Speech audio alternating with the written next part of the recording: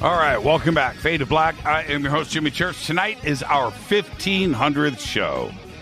Big night tonight with the very best. Grant Cameron is joining us. We're talking about his new book, co-author with Nicole Sockett, Triangles, Aliens, and Messages, but it's Grant, which means this conversation is going to go wherever it's going to go. I love it. Grant has been a UFO researcher since 1975. And he is recognized as both the Leeds Conference International Researcher of the Year and the UFO Congress Researcher of the Year. World-renowned expert on UFOs, conspiracies, government cover-ups. Lately, it's been about consciousness and music.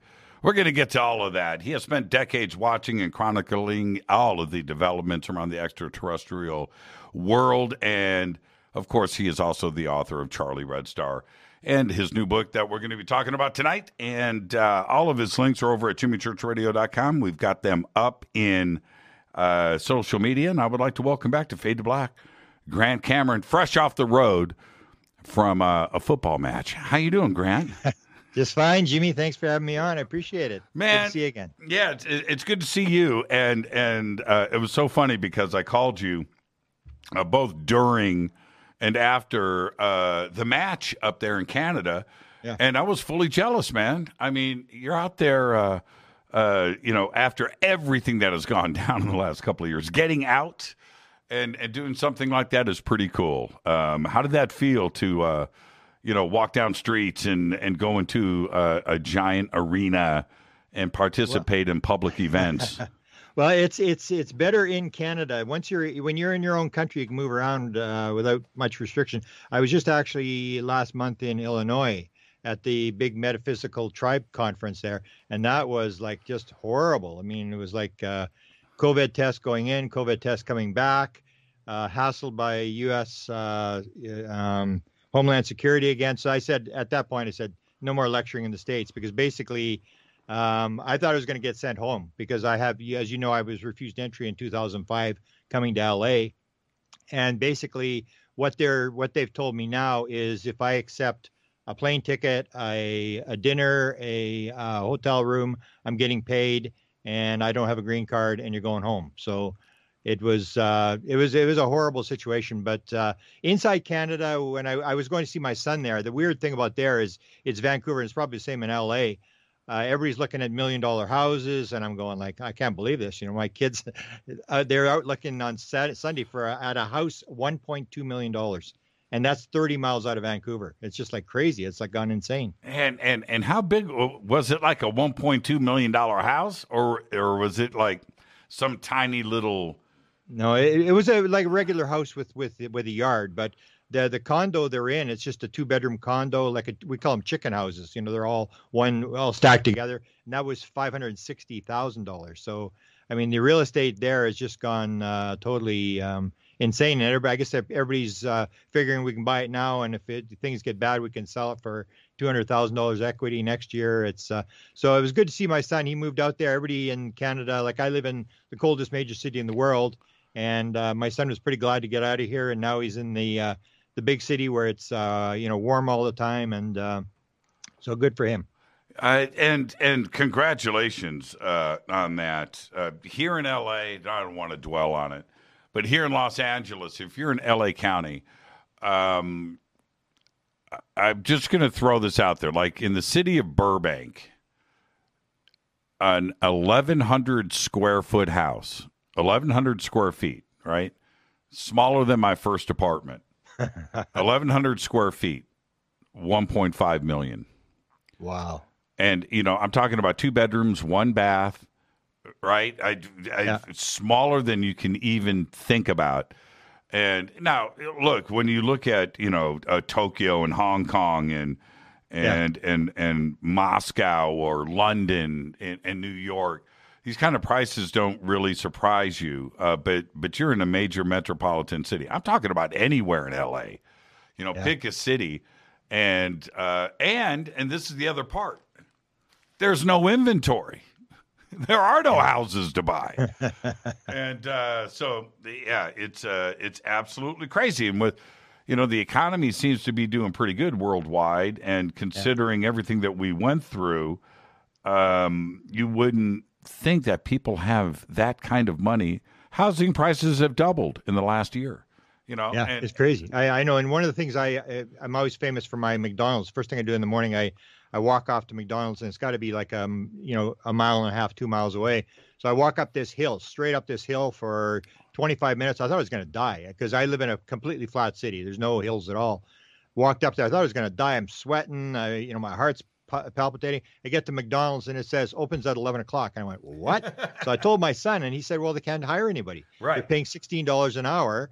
But who can afford, to work for that kind of money? So a lot of the restaurants are only open for one shift a day. It's just a weird situation. It's the same thing all over. And fortunately, in the town that I'm in now, don't have those issues. But I did over the last. I was up in Northern California, and one of the things that we have here in California, which is great, it's this horrible restaurant called Jack in the Box. And they have a late night pothead menu and things, and it's cool, and they're open 24 hours a day, except up in Northern California, they're closing at 9 o'clock. They can't hire anybody. They just nobody wants to work. So anyway, all right, enough of all of that. How are you doing? How are you doing? I'm doing fine. Everything's going well, and we're putting out a lot of books here. I was doing the podcast and I stopped that because I just suddenly got an inspiration. I've got 3 books coming, one after another. And we're putting them out pretty fast. The one we're going to talk about tonight was Triangles, which took 2.5 weeks. It was like really fast.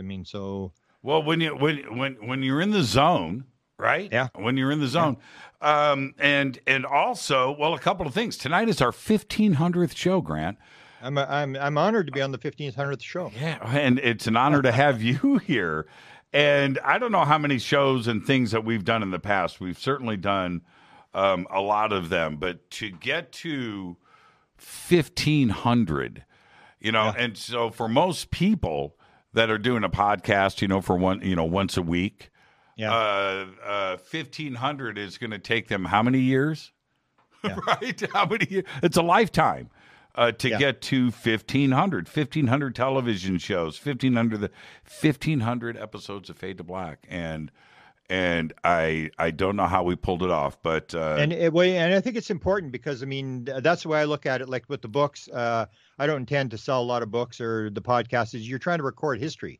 So when you got 1,500, I always refer to the one show you did that I have used in my piles of my books, and that was the one you did with Tom DeLonge, and I think it was 2016. I've quoted from that interview numerous times. So you got some interviews that are historic interviews that you've done with a number of people, and that's what it's basically about, because we may not figure this thing out in our lifetime, but you've recorded your position, you got to play in the big game. I call it the big Super Bowl.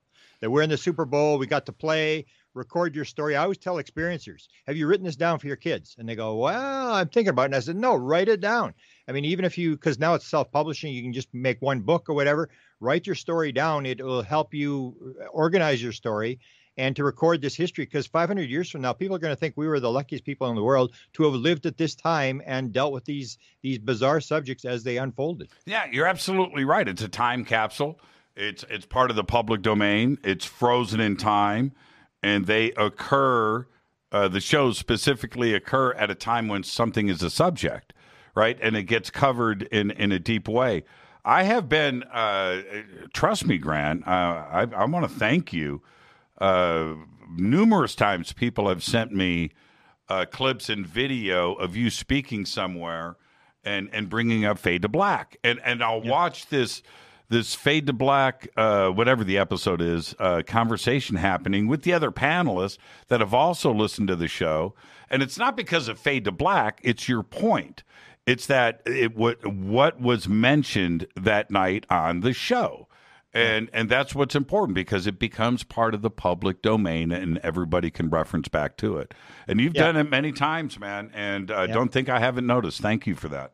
Yeah, and I that's what I do is to me, it's always research when I hear and I say, when did Tom DeLonge say that? And I'm thinking, did he say it on Coast to Coast? Did he say it on Jimmy Church? And I started going back, because I've listened to that podcast numerous times, and I know how to get through it fast by using a word search and stuff like that. Mm-hmm. But it's historic, where he said some stuff back in those days, which he doesn't talk about anymore. I mean, that was, I think, one of the most important interviews I've ever heard done was that first one you did with Tom DeLonge. It was a lot of stuff where he talked about how this thing unfolded. He doesn't talk about that. And that's historic stuff, because, I mean, it was the Tom DeLonge thing that got this whole thing going that we're talking about today with the Senate and all that kind of stuff.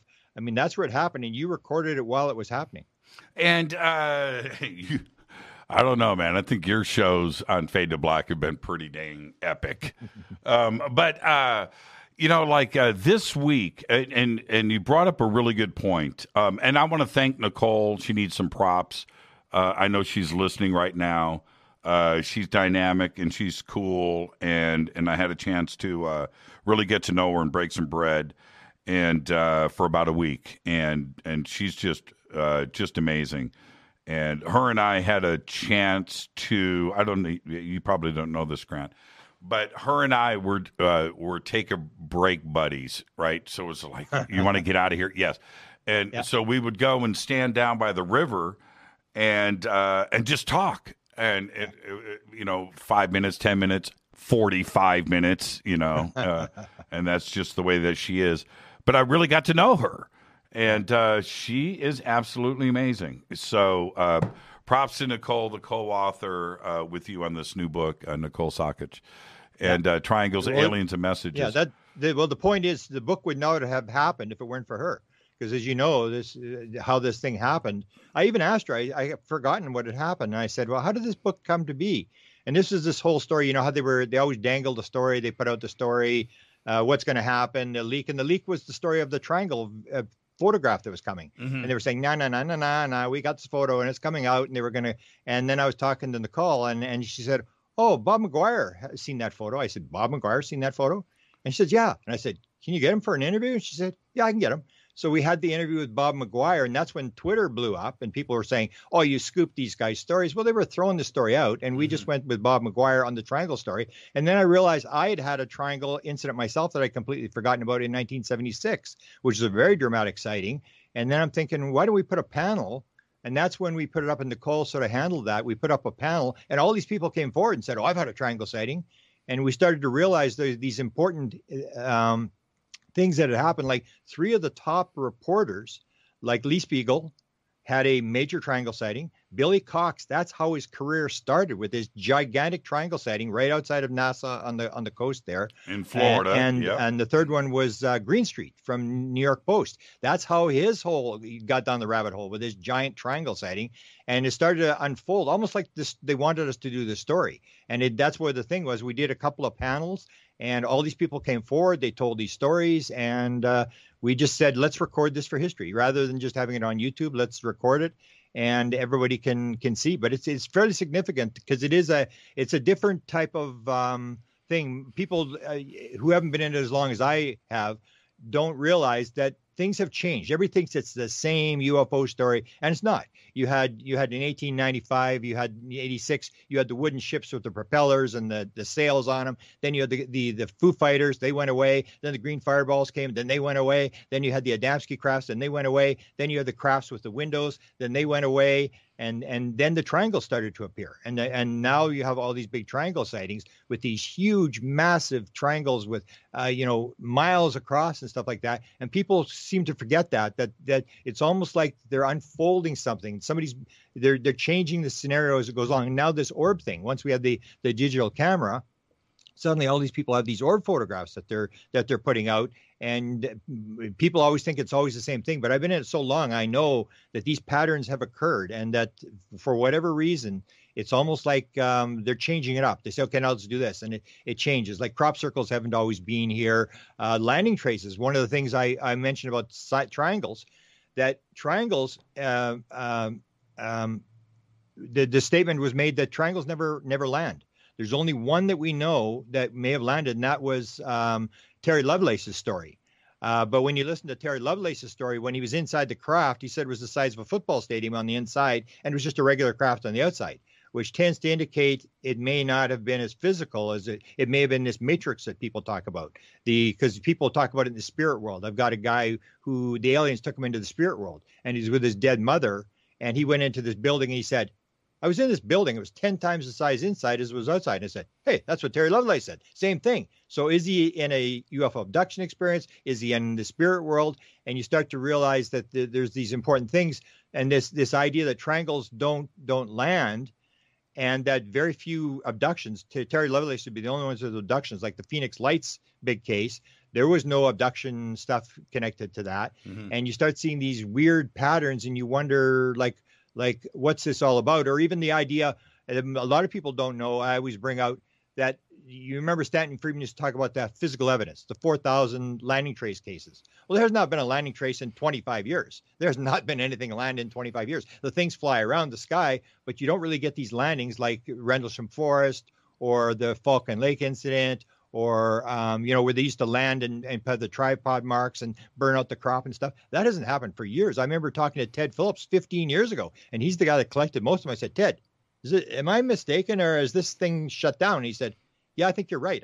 There's the odd one, but basically it stopped. It's almost like they're changing this scenario. Okay, now let's do something else. Instead of landing traces, we're going to do crop circles. And that's the kind of stuff that really sort of catches my attention when I'm working in UFOs, is these weird little patterns, or the one with like Chris Bledsoe. You interviewed him. Same thing. Chris Bledsoe went inside the craft. And it was huge on the inside of the craft. And he looked outside and it was small, and he looked inside and it was huge. And those kind of things I think are very important, especially when you get multiple people telling those stories, that something here we can learn what is actually going on here. If the craft is like the size of a football field inside and it's 30 feet across on the outside, that is something I think is significant that will tell us what may be going on here. That's what they do with the houses in Burbank, right? It's 1,100 square feet on the outside for 1.5 million, but you walk in, 15,000 square feet. It's this new technology, Grant. It's amazing. It's amazing. But yes, and here, I mean, for me, and I understand the transitions, and for all of us that have been, in the UFO game for a while, and others too, they have to be in it forever. But we have seen the changes over the years, and not to say that those changes aren't significant, because intelligent civilizations all can't be driving the same Ford Fiesta, right? The crafts are going to be different probably every single time they are here. One of the things that has been pretty consistent is the triangle. And if you go back, and you're right about, the 40s, the 50s, the 60s, and the 70s, and the 80s. But if you go back and look at the Rhodes photographs in July of 1947 that were taken in Phoenix, yeah. I would say that that's a black triangle. Yeah. And that's 1947. I myself have had my own black triangle sighting, and I didn't know it was a black triangle. I've mentioned this to you before, until later when I looked at the photograph. What I saw was a black dot moving at a very high altitude with my friends. And once I looked at the photograph, which I have to this day, 35 millimeter, it's a triangle. It's a black triangle at a very high altitude. And, what's it? And it didn't, Grant, at that altitude, it stopped at the edge of this cloud. I'm going to say 60,000 feet, like high, right? High, not, yeah. But it stopped. It was zipping, and it slowed down and then stopped. It's just a black dot, and then goes straight up. Boop. Right. Okay. So I snapped a bunch of pictures. Only one had it in it. And I have a series of pictures of clouds, right? But this one's got this black dot. I put the jeweler's loop on it. It's a black triangle, Yeah. And so what exhibits that kind of flight characteristic where it's going to stop, at that altitude, flying at that speed, zipping across the sky, and then stop, and then go straight up. So, yeah, I don't know. And the other question that I need to throw back at you, do you feel that when we talk about black triangles today, that the general consensus is we're probably not talking about extraterrestrials, cruising around our atmosphere, but that this is advanced technology that is ours. Do you think that's where we have kind of moved into? No, I don't believe the advanced technology very much. The more I look at it, the less I believe we have, that it's military bravado. I think that especially if you've got a craft like the Phoenix Lights or some of the ones in the book. I mean, the guy said you couldn't see each end of it. It was that big. Or 40 people describing 30 miles or 40 miles across. Why would you build that kind of stuff? Because what you're building, I think it's at Area 51, is drone technology, where you've got very small, very mobile, under subsonic and stuff like that. This makes no sense, even for ET intelligence to build something that big. Why would you take something that big if you're the military and fly it a couple hundred feet over Phoenix, Arizona? You're going to have it in a restricted airspace where you in case it crashes or whatever. It's always this thing about the risk potential of flying it. There's no way you're going to take the chance of flying that thing over a major city. And so to me, I look at the theory of wow. I think that the whole idea, like even your UFO sighting or my UFO sighting, I always ask people when you had your UFO, what was it doing? And they go, wasn't doing anything. It was just sitting there. And it's like, do you think it wanted you to see it? And you go, yeah, it didn't want me to see it. And that's where I'm saying that they just throw this stuff, they drag you down the rabbit hole. And to me, a lot of the stuff doesn't mean anything, because a lot of the stuff I get comes to me in sort of inspirations. Like, for example, when I had my first sighting, and we can talk about this thing about you were talking with Kevin Day the other night about the UFO that jumped from 80,000 feet down to sea level in 7/8 of a second. Well, we had that in Manitoba on film going the other way, and that's what got me involved. So I go out there, and the first night the thing flies right in front of the car.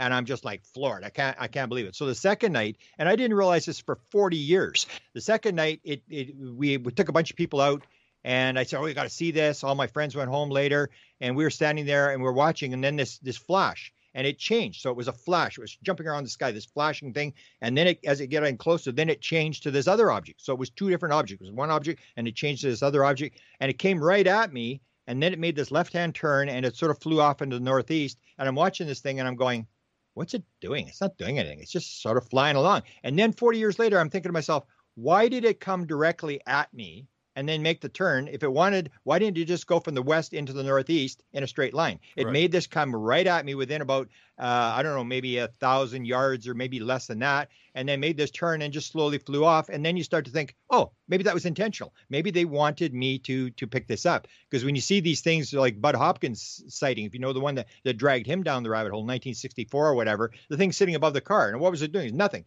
He's driving these British people in the car, and it's sitting above him in plain daylight, and it's just sitting there. And he goes out, he goes down the rabbit hole. And that's where I think a lot of this stuff is they're just like, why do UFOs have lights on them? So you can see them. They want you to see them. This is triggering people, and people who have UFO sightings, like even Kevin Day, he has the one experience and he end up getting divorced, as I did, as a lot of people do. Your better half can't handle it. You go down the rabbit hole, you're obsessed with it. And that's what I think they're doing, is they're dragging people down there. And these are their messengers that are out there telling the story about what they saw. And it's raising consciousness to the fact that we're not alone. Something's going on. And then you and I are spending our whole lives trying to figure out what is going on. Like, I got to figure this thing out. And you're obsessed and you can't let it go. Even people always made the joke. They said, oh, the guy's left. He's had it. He's finished with UFOs. I go, yeah, right. Don't worry. Nobody leaves. He's coming back. He may be gone for a couple of years. He's coming back. And let's take our break right here. Our 1500th show with the one, the only Grant Cameron. It's going to be great tonight. Looking forward to the rest of this conversation. I'm your host, Jimmy Church. This is Fade to Black on the Game Changer Network and soon to be UnX Network. That network launches October 31st. Take a quick break. We'll be right back with more with Grant after this. Stay with us. Welcome back, Fade to Black. I am your host, Jimmy Church, on the Game Changer Network and soon to be UnX Network. I'll keep everybody posted. Guest tonight, our 1500th show, is Grant Cameron. And this is the deal. During the break, Grant got to see me pull up a step ladder. Did you see me do that, Grant? Were you watching? Before the show, you were doing that. I saw you on the step ladder. I didn't see it in the break. But... Oh yeah, I had to do it during the break. I had a light go out, and I'm like in the commercial break. I'm like, what? And so I break out the step ladder. Grant, the show's going on the commercial, and I'm up on, changing. Like, if people could see me now. So anyway, it's just an honor to have you here tonight, Grant. And you mentioned something. I want to jump back and talk about this triangle sighting for you in 1976, because this wasn't Charlie Red Star. Right, this is another sighting, and triangles. You bring up a really good point. I don't think anybody's been abducted yet. I don't know of a triangle abduction experience. Nothing violent, right? Nothing offensive. They're just there. Terry Lovelace talks about the abduction with his. Oh, that's right. No, Terry Lovelace. That's right. That's right. But it's very rare, and it's very rare that they land, which is. Marler pointed that out, that triangles don't land. But that seems to be the same thing with UFOs now, that UFOs, people see them flying around, but you very rarely see them landing on the ground. So, and that's changed from when I did my book in the Charlie Red Star in the 70s. I mean, I think I had about 10 cases in just the towns around this small town where they were, landing on the ground, burning out crops, leaving tripod marks and stuff like that. And I noticed after that, what happened to these things? So, that's the sort of the significant part, that it's this change. But you're talking about the sighting in 76, and the other thing that's interesting about it is this idea of perception. Because I remember when it happened, it started with Charlie Red Star, so it was this red plasma object, and then in 76 these small balls started to appear on the ground. And we called them ground lights because nobody had used the word orb. We didn't know what orbs were at the time. Now everybody's talking about orbs like they've been around. They were not around because we didn't even call them orbs. We called them ground lights. And they were really reactive. We could flash lights at them, and they would flash back, and they would respond, and we could do all sorts of stuff. We called them tricks, and we were taking infrared photographs and color photographs and trying to surround these things. And in the end, I just gave up, and that's when I joined UFO Sighting Anonymous and gave up on UFO sightings, because people would say, "Oh, come on, let's go and look at these lights," and then they'd say, "Oh, it's a car," and they'd say, "No, it's not a car," and they'd say, "Yeah, it's a car," and I go, "No," and then after 5 minutes, I'd say, "You still think it's a car?" And they say, "No, it's not a car. It's a farm light." And then we'd go through that, and it would be the same procedure every time, and it was just like a waste of time. And so I would tell them, okay, you want to go see this thing? Here's where it is. Drive down Highway 3, turn to 205, go 2 miles, head toward the U.S. border, and good luck. And I'm not going. I'm tired of this stuff. But the one night we were driving around, and I was with these 4 kids. One of them actually has passed away since then, but they were much younger than I was. I was maybe 22, and they were about 14, 15. And they lived on the street. So all these kids would say, can we come UFO sighting? And I'd be going out there basically every second day, because I basically just shut down university and said, man, I gotta, this is the biggest story I've ever seen. And I was chasing this thing. So we had these, what were called ground lights on the ground. And I took the one kid out, and I showed him how you could flash 3 times. It would flash back 3 times. You could take the light from side to side, and it would move like a leaf back and forth. And one would do the tricks, and the other would sort of dim down. There would always be 2 of them. And so I had the one kid out there showing me these tricks. I put him back in the car, and then I took the second, his brother, out. And as I was showing him, this thing started making this whistling, beeping noise, which I'd never heard. I'd never heard any noise from it. And it was like a Morse code, but it was a whistling noise. And it was just instantaneous fear. It was like you'll hear people describe this as scared as you can possibly get. And I go, oh no, I've upset this thing. Mm-hmm. Now the big one's going to come down. And I looked up on the American border. We're facing the American border. I looked up, and there's this huge arc welding light on the border. And I go, then it was just total panic city. And I go, oh no, these kids aren't going to get abducted. And that was when Travis was taken a couple months before that. But so we had some idea about abductions. But again, there was really no abductions. There was the Pascagoula thing. It was tied into the nuclear weapons. Travis Walton was tied into nuclear weapons. The Betty and Barney Hill had been done. But there was really no abductions at that point. We really didn't know much about it. We didn't know about missing time. That didn't happen until the 1980s.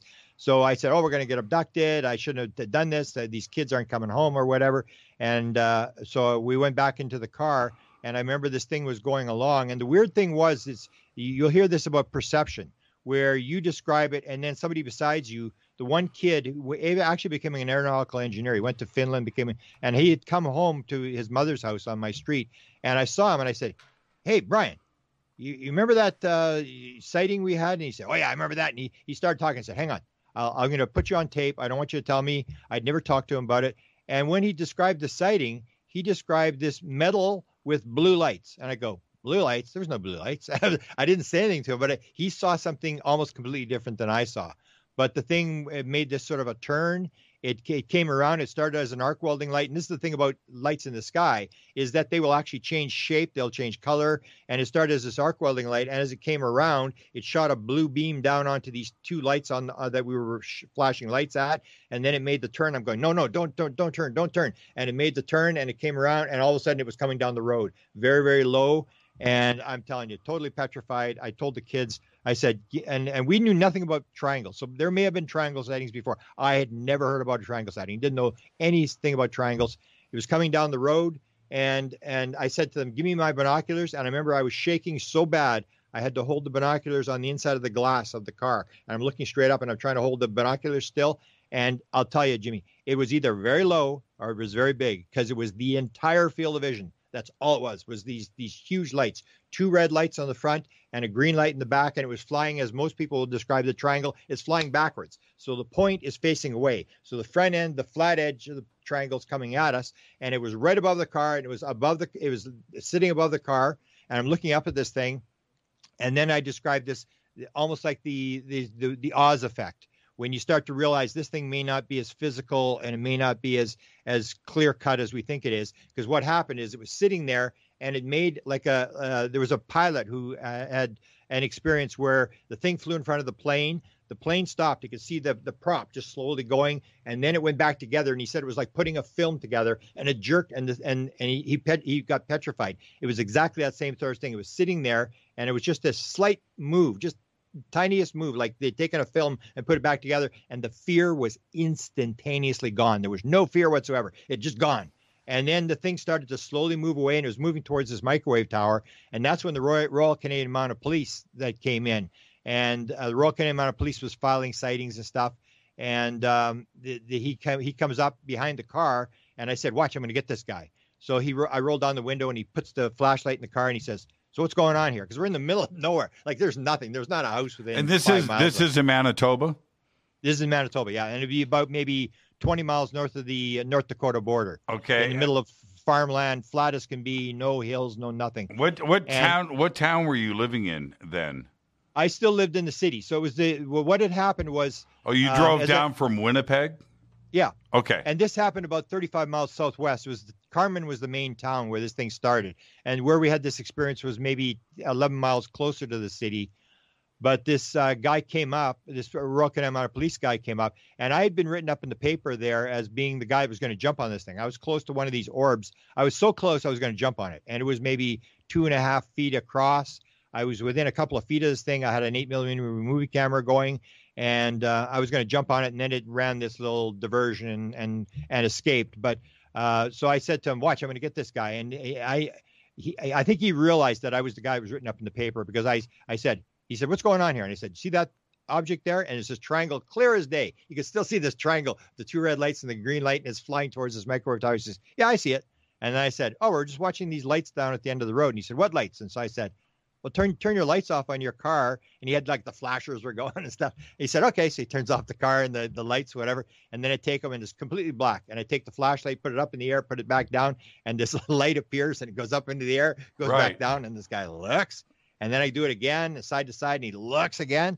And then he says, oh, probably just a couple of guys down at the end of the road having a beer.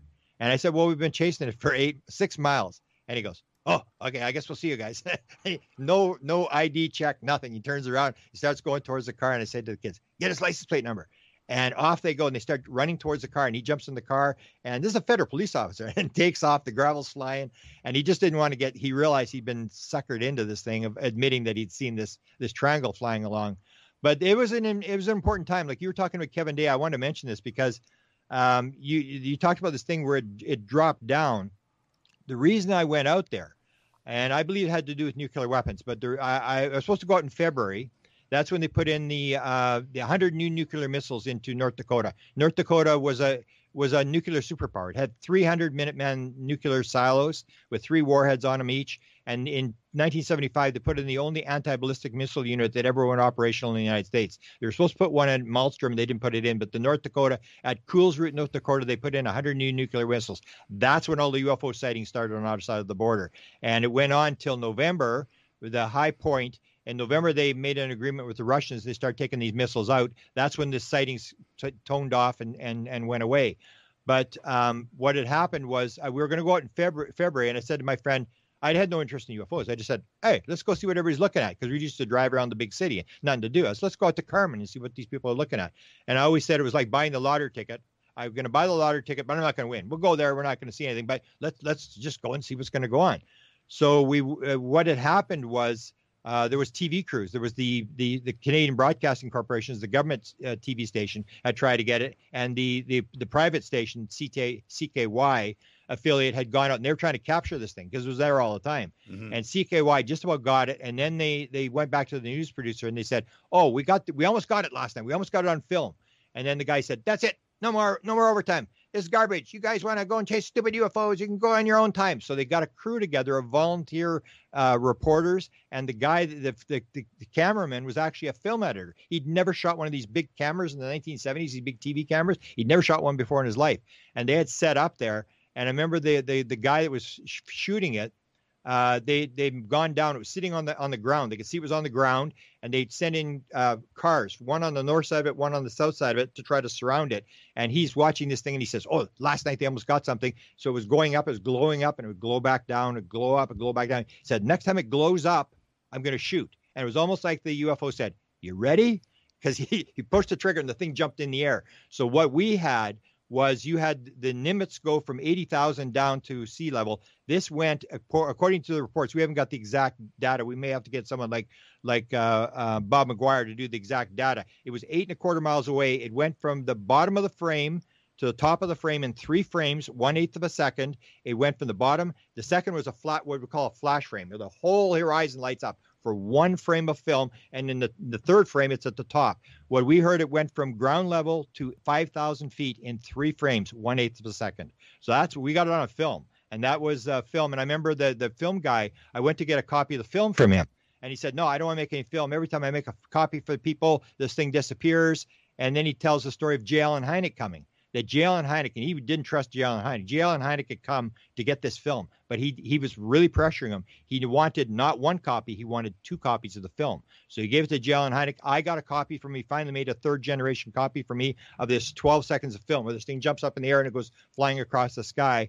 And when I sold my house, you think I could find that 6-inch reel with that tape on? It was gone. But it is on a documentary that Jacques Vallée actually narrates. It's on this, I believe it was a CIA dump of information, UFO Cover Up Live. That video is on there. And it's 3 frames of film. It's spectacular. And that's why I went out. When I saw the film, because the TV station had done a major documentary on it, 8 minutes, and they're going frame by frame, how this thing was going on a wave, and it's flashing as it's going on this wave. And they broke it down frame by frame. And then the NBC picked it up. It went viral. And they actually gave the guy $50 because nobody got paid. And they said, "Keep your mouth shut. NBC's going to interview you about this film, the guy who shot it, whatever." So, of course, when the guy left, he took the film with him. So when I went to CKY, I said, "You got that film?" He said, "No, we can't find it. It's missing." And I think the guy that shot it figured, like, I never got paid for this thing. I took it anyway. So that's the thing is this is what I call a theory of wow, where they're just showing off. It's like just bizarre. They allowed themselves to get caught in the ground. And that's what got me out. I would not have gone if it had not been for them capturing that thing jumping in the air. Because when I saw it, I said, "Come on, let's go. Come on. It's still there. Let's go and see what's going on." And the first night I went out, we were there for an hour driving in and out, and it came right in front of the car. There was no doubt. It was like they wanted me to see it because it was not a light in the sky. It was an object right in front of the car, down low, bobbing, pulsing. I just like fell off the edge of the earth. And the second night I was really close. It came right at me the second night with all these people yelling and screaming and swearing and jumping up and down and applauding, almost like when you see the I don't know if you've seen the eclipses. But I remember I went to Oregon a couple of years ago, and I saw an eclipse in the 70s. I went to Oregon to see the eclipse a couple of years ago, and I remember it's the same thing. It was like this UFO sighting where as soon as the eclipse is over and the sun starts to come back up, everybody in this Oregon park stands up and starts to applaud and cheer. You and I were there together. I remember that. You were on Shasta. You were on the mountain. I was in the town of Shasta, whatever that town is. In an Airbnb, but I was watching your reports. You went out, you walked the trail. You were trying. Well, no, we left Shasta to go because the Shasta didn't have the full eclipse. You had to go into Oregon, so we had gone in the middle of the night because there was all this stuff about there's so many cars and you couldn't get a place and there was no hotel rooms. So we left in the middle of the night to drive into the shadow in Oregon. We were at Shasta, but we left that morning to get into the shadow so we could see the full eclipse. Yeah, I remember and the full that. eclipse is people have no idea how exhilarating it is and how thrilled. People standing there and applauding the universe. It's like, cheering. And where we were at Shasta, we still got, I think we got like 90%. Yeah. But that was bizarre. You know what was bizarre about the eclipse? I'm going to stay on UFOs. But the eerie thing about it, I can't wait for another eclipse to go through this because now I know what to expect, is how cold it got and how quiet it got. Yeah. And it happened quick.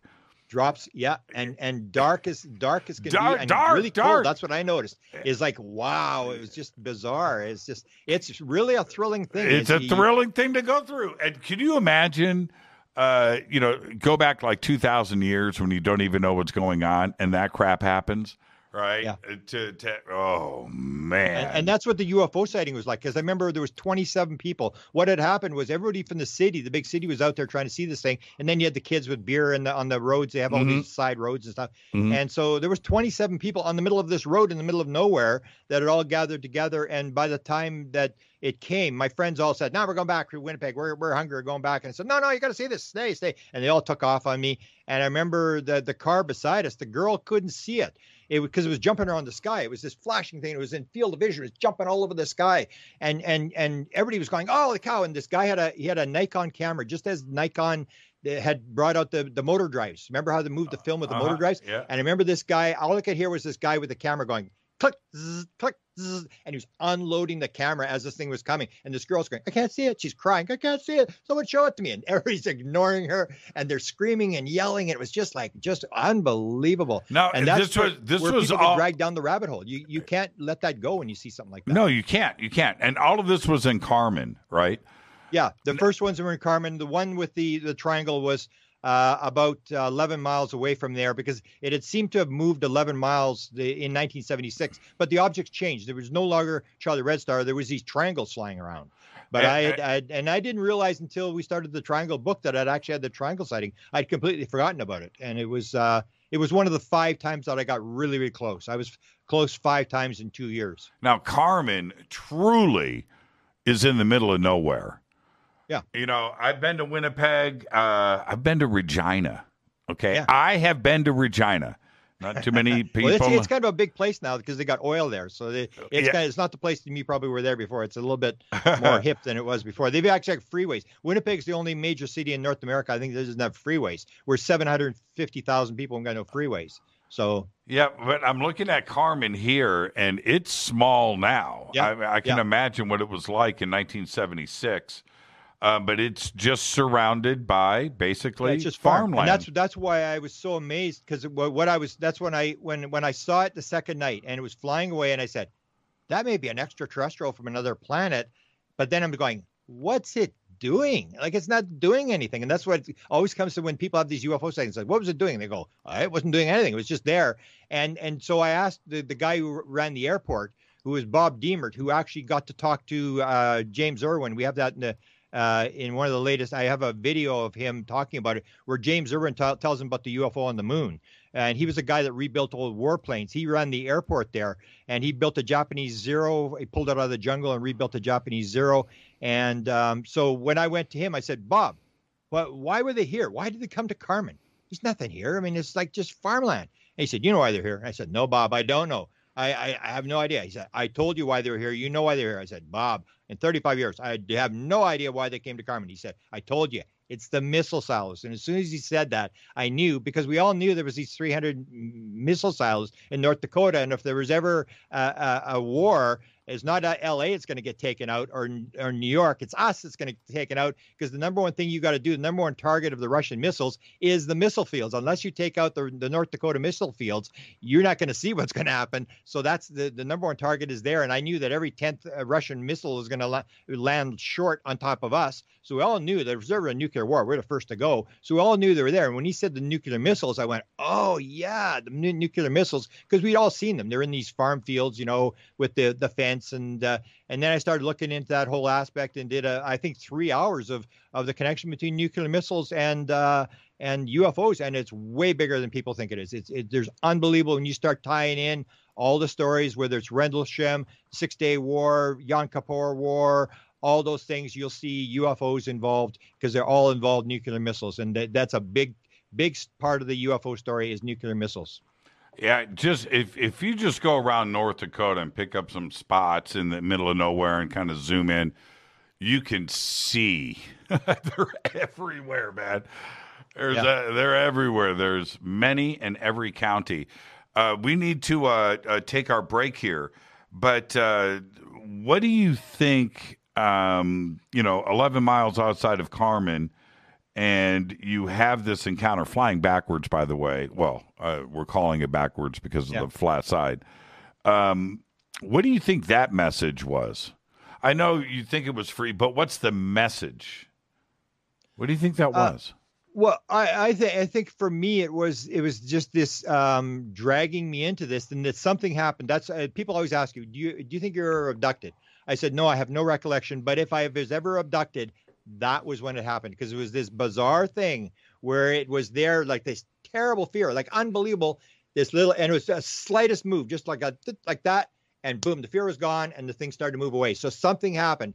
And we didn't know, people don't realize, Bud Hopkins didn't write Missing Time till the 1980s. So we didn't know anything about missing time. So there may have been missing time. There may have been some encounter there or whatever, but I don't recall it. And I don't have any. But that was the most bizarre sighting in terms of, if I'd been abducted, that's when it happened, in that triangle thing above, because it was that weird thing. There was something happened there that changed from fear to nothing, this little movement. And it was very bizarre. But again, I had forgotten about it until we did the Triangle book, and then I revisited it. And the message to me is always going to be the same thing, that I think we're all sort of picked. You and I, we're all picked. We're all have agreed to play in this game. And because the things that happened to me were not accident. I look back and I realize that all these things, there were so many synchronicities. It was like I was intended to do this, and this is my role. And that's the way I look at it. The other part to this, it appeared from the south, right? From North Dakota. Did it, when it flew back, did it head back? Did it head south? Did it head back towards the United States? It was going along the U.S. border, and I was looking out of the corner of my eye because I was so scared. It was on the U.S. border. It was going along the U.S. border, and that's why I said, don't turn. And it started to make the turn because we were north, and it started to come towards the road, and I said, no, don't turn. And then it started to turn down the road, and that's when it turned into the triangle. It was this brilliant arc welding light thing, and as it turned on the road, then suddenly it was this low above the ground, maybe a couple of 100 feet or whatever. And I could see it was a triangle. It was coming directly at the car. And that's when I just panicked. And I said, give me my binoculars. And it was right above the car. I was looking straight up at this thing. And it was the entire field of vision. And I thought these lights were 5 or 10 feet across. And I couldn't tell whether it was lights on a craft or whether it was 3 objects. But I think it was lights on a craft. So when this kid in the back seat said, oh, I saw the gunmetal. It was gray gunmetal. And I go, metal? You saw metal? And he said, yeah. And there was blue lights on it. And I went, there's no blue. I didn't say to him, but he saw something completely different. But he remembered the same thing. When I said, do you remember that sighting? He said, yeah, I remember that sighting. Ever remembered it was just like dramatic sighting. And then it moved away from New York because it came over us, and then it moved towards this microwave tower, which was involved in a couple of sightings. So what direction towards this microwave tower? Yeah, what direction would that have been? Northeast from where I was. So it was traveling northeast. Let's take our break. Yeah, it was going to the town of Brunkild. If you're looking on a map, it was heading towards the Brunkild microwave tower. So we were at Sperling, is where we had seen the object, and it was heading towards I've got the whole. Oh, there it is. Okay, I got you. We'll be right back. Our guest tonight, 1,500 shows, Grant Cameron. I'm your host, Jimmy Church. This is Fade to Black. Stay with us. Welcome back. Fade to Black. I am your host, Jimmy Church. Our guest tonight, Grant Cameron. I'm going to say it again. Tonight is our 1,500th show, celebrating with Grant. And Grant, you brought up a point earlier that we don't hear about landings and crash retrievals now like we used to. But the recent budget for the intelligence budget has the provisions in there for a new UAP task force. I don't know what the name of the new permanent task force is going to be called. But in the terminology here, there are 5 points that are made. And one of them, I could read the exact verbiage, but and it's number 3. And number 3 states, I'm going to paraphrase, that any debris retrieved from a crashed UAP needs to be collected and reported. Now, that's pretty interesting. And the necessity of putting that into the budget, right? And have the terminology there, which is not playing around. It's a very direct statement, and this effectively becomes law, by the way. And they needed to put that in there. Why? Because there have been reports of crash retrievals and or word of them, but it's not reported, it's not discussed, and nobody knows where this debris goes and what's done with it. Well, now they want to know, and now it's part of this report. So we may not have known publicly about crash retrievals and debris, but it appears to me that it's been going on, and now they want to know and they want reports filed. Don't you find that interesting? Yeah, well, what they're trying to do, I think, is it's the old idea of the black budget where you have people hiding stuff from other departments. So they're trying to centralize it so that everybody has to report rather than, oh, you just said UFO sightings and able to hide stuff. So they're trying to get that, because that's what I think it's all about. It's gone from exploration to exploitation. So this is not about trying to figure out what UFOs is about. This is about technology. This is about military technology. For example, I'll state that they're not really going to look at experiencer stuff because there's this Title 10 thing. You can't deal with civilians. So basically what this is to try to get the material.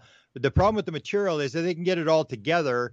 And I did an interview with Jacques Vallée, asked him about this, is this idea that a lot of people have reported that they have all this technology or all this material. They may even have an intact craft and they can't turn it on, is the idea that they're trying to gather it all together.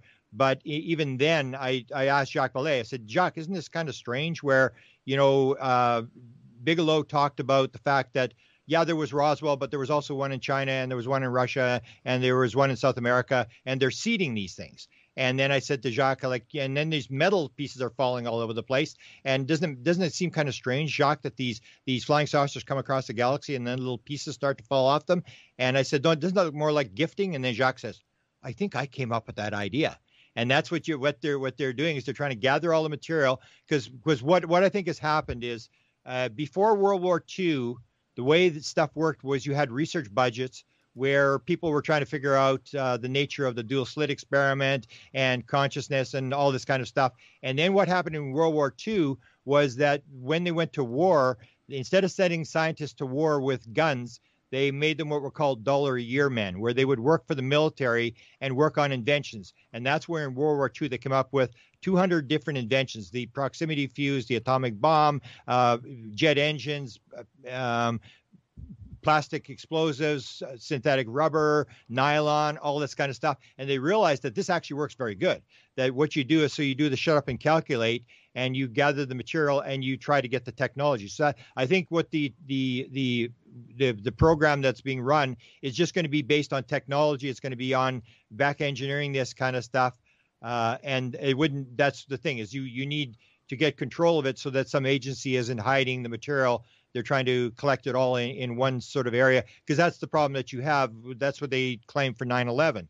Was the reason 9/11 happened is because none of the agencies were talking to each other, and you have this breakdown in communication. So they're trying to gather everything together. I still don't think they're going to be able to solve the problem. I still think this stuff is beyond the technology that they have, and that you can have all the hardware you want. And I don't think they're going to really be able to back engineer. They say they will, but I think even Jim Semivan said, I don't think I'll live long enough to see the end result of this whole thing of doing it, because it's like the idea of getting a cell phone 200 years ago and trying to back engineer it, that you have the hardware, and you even have triangles in hardware. If you know the Tyler D story, the material where he was at the gifting field in New Mexico, one of the pieces that I got the photographs of, one of the pieces that he recovered there, and it has a triangle and a circle inside the triangle. So these triangle things appear all over the place. They appear on people's bodies, and they even appear on hardware,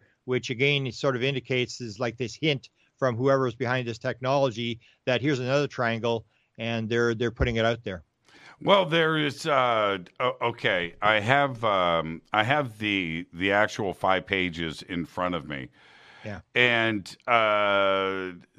the other let me pull this up directly. I want to read this to you.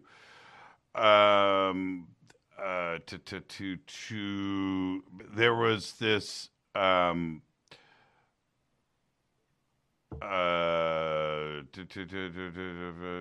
okay, here we go. And this and I just think of John Burroughs about this.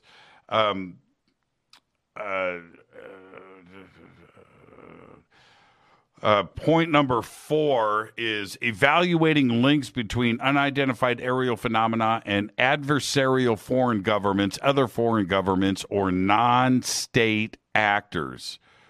Number 6, evaluating the threat that such incidents present to the United States. Number 6, coordinating with other departments and agencies of the federal government as appropriate.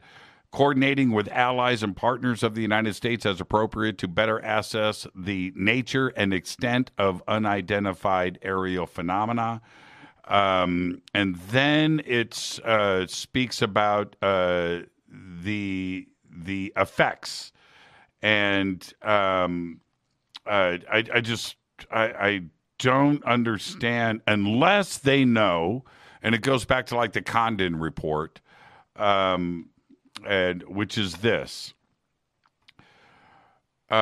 First off, it says the term unidentified aerial phenomena means airborne objects witnessed by a pilot or air crew member that are not immediately identifiable. Yeah. And then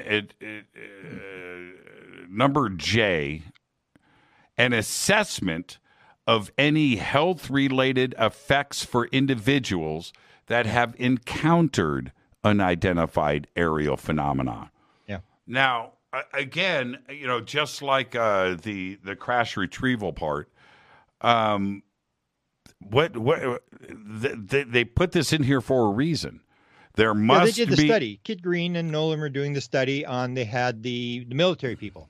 And that's why I'm saying this has got to do with military. This is not civilian, because they can't access civilians. They're not allowed to, and that's why the Skinwalker Ranch thing is not part of this, and experiencer stuff won't be part of it. But they got the reports from the military people who were within 500 yards of the object, and they talked. If you saw that leaked photograph that supposedly Puthoff had with the sort of the brain thing, and Kit Green is talking about people live for 5 weeks or whatever, and it's this idea that if you're in close to a UFO, it can be deadly to your health, which I point out. I was within 500 yards 5 times, and I was completely all right. So Burroughs brings out the fact that he was injured at Rendlesham Forest, but there's the story that I asked and nobody really can confirm it, and that was the fact that when that thing flared up, when they got in close, Burroughs pulled his gun because Kabanzak was there, and Burroughs was or Peniston was even closer to the UFO. So why would, and Peniston touched the UFO? So if it's across the board, what I would say that if you're carrying a gun, like the guys at Skinwalker Ranch, when they got this message, leave, you are not welcome, these special forces guys that were armed, and that's what Bigelow said. Those that, or George Knapp said, those that had the worst effects. No, those that were the most aggressive to the phenomena had the worst effects at Skinwalker Ranch. And it's this idea that you help manifest what's happening. So if you go in there all guns blazing and I'm going to take this thing on, you can be injured. Because I was close 5 times. The one time, I tell you, Jimmy, I was so close I was going to jump on the thing. I was that close. I figured I could run and I could touch this thing before it took off. I was that close. I had no injuries, and yet you take this thing where Peniston said he was offered full disability from Kit Green, and it's in his book. He was offered full disability, and in exchange for the blood and the DNA, because they're checking these military people to see injuries and that kind of stuff. And he said, I wasn't injured. I don't need your money. He just basically turned it down. He said, no, I'm not giving it to you. I never got injured. And so that's the whole thing. Why was John Burroughs injured and Kabanzak and Peniston weren't injured? And the only thing was, the story I heard was that John pulled his gun. John said, we didn't take the guns out. He doesn't think that happened. But there's that aspect of why do some people get injured and some people don't? Because a lot of people are very close to crafts and don't get injured. But there's a study that was done. I think Kit Green had 110 people, and that's when they're looking at the putamen, the caudate putamen, and the psychic thing in the brain, and that sort of thing. And they're looking at these injuries. And that was the study that I mentioned last time I was on your show. That was financed. That Bigelow was contractor to that as well. When Peniston said to him, "So what are you doing? Why are you looking at experiences? Why do you want my DNA? Well, I'm going to find out what's going on. You're not getting out of here. You're going to tell me what's going on." Mm-hmm. And he said, "Oh, we're doing this study." And he said, "Are you working for the Defense Department?" And he said, "Well, yeah." He said, "There's 8 people. And are you working for Bigelow?" "Yeah, Bigelow." So Bigelow was running it, and what they were looking at was experiencers. And that's this whole thing about the DNA and the fMRI. That's what they wanted. And a lot of people, apparently Whitley Strieber gave it, Chris Bledsoe. I heard these rumor stories that they were going after all these people to see, does the DNA change? And that's when they're looking at. And that was a study that was done that was mentioned in Peniston's book. So where did that study go? What was the results of that study? And this was looking at the effects, because you can use it for your own thing. If you can find out what the effect is on our troops, then you can use it against the Russians or the Chinese. It becomes a weapon. And that's at slide 9, the famous slide 9. If you look at all the stuff on slide 9, that's all Skinwalker Ranch. That was from Skinwalker Ranch. How do you put bulls inside the trailers? How do you rip off the cords from the camera that's watching the other camera? How do you get into people's heads when the guys they were told to leave the ranch? This thing was put into their head. And then when they went home and these wine bottles are flying around the room and smashing on the walls, that's the kind of stuff they're looking at, because that's the DIA. You want to figure out not so much how does UFOs work, how does reality work? How do they put bulls inside trailers? If you can figure that out, you understand reality, and you can use this. It's all military technology. You can develop this kind of stuff. So I think that's what they're looking at. There's a study that was done on injuries to people that were close to UFOs, but I would maintain they all have to be military people, because they couldn't get the records of civilians. They would have had, Kit Green would have had access to the military medical records of people. And I think at one point he had 110 people or something like that he'd looked at. And that's when Peniston said to him, "How many are still alive?" And he said, "Just you and Burroughs." Now, if we look at subparagraph A, which kind of touches upon what you're referring to here, subparagraph A says, and get ready for this, Grant, chew on this. Yeah. An update on any efforts underway. Okay, let me repeat that. An update on any efforts underway on the ability to capture or exploit discovered unidentified aerial phenomenon. Yeah. Now, again, they're clearly saying that these efforts are underway right now. Right. And we need to know what's going on. And the word exploit exploit discovered unidentified aerial phenomena.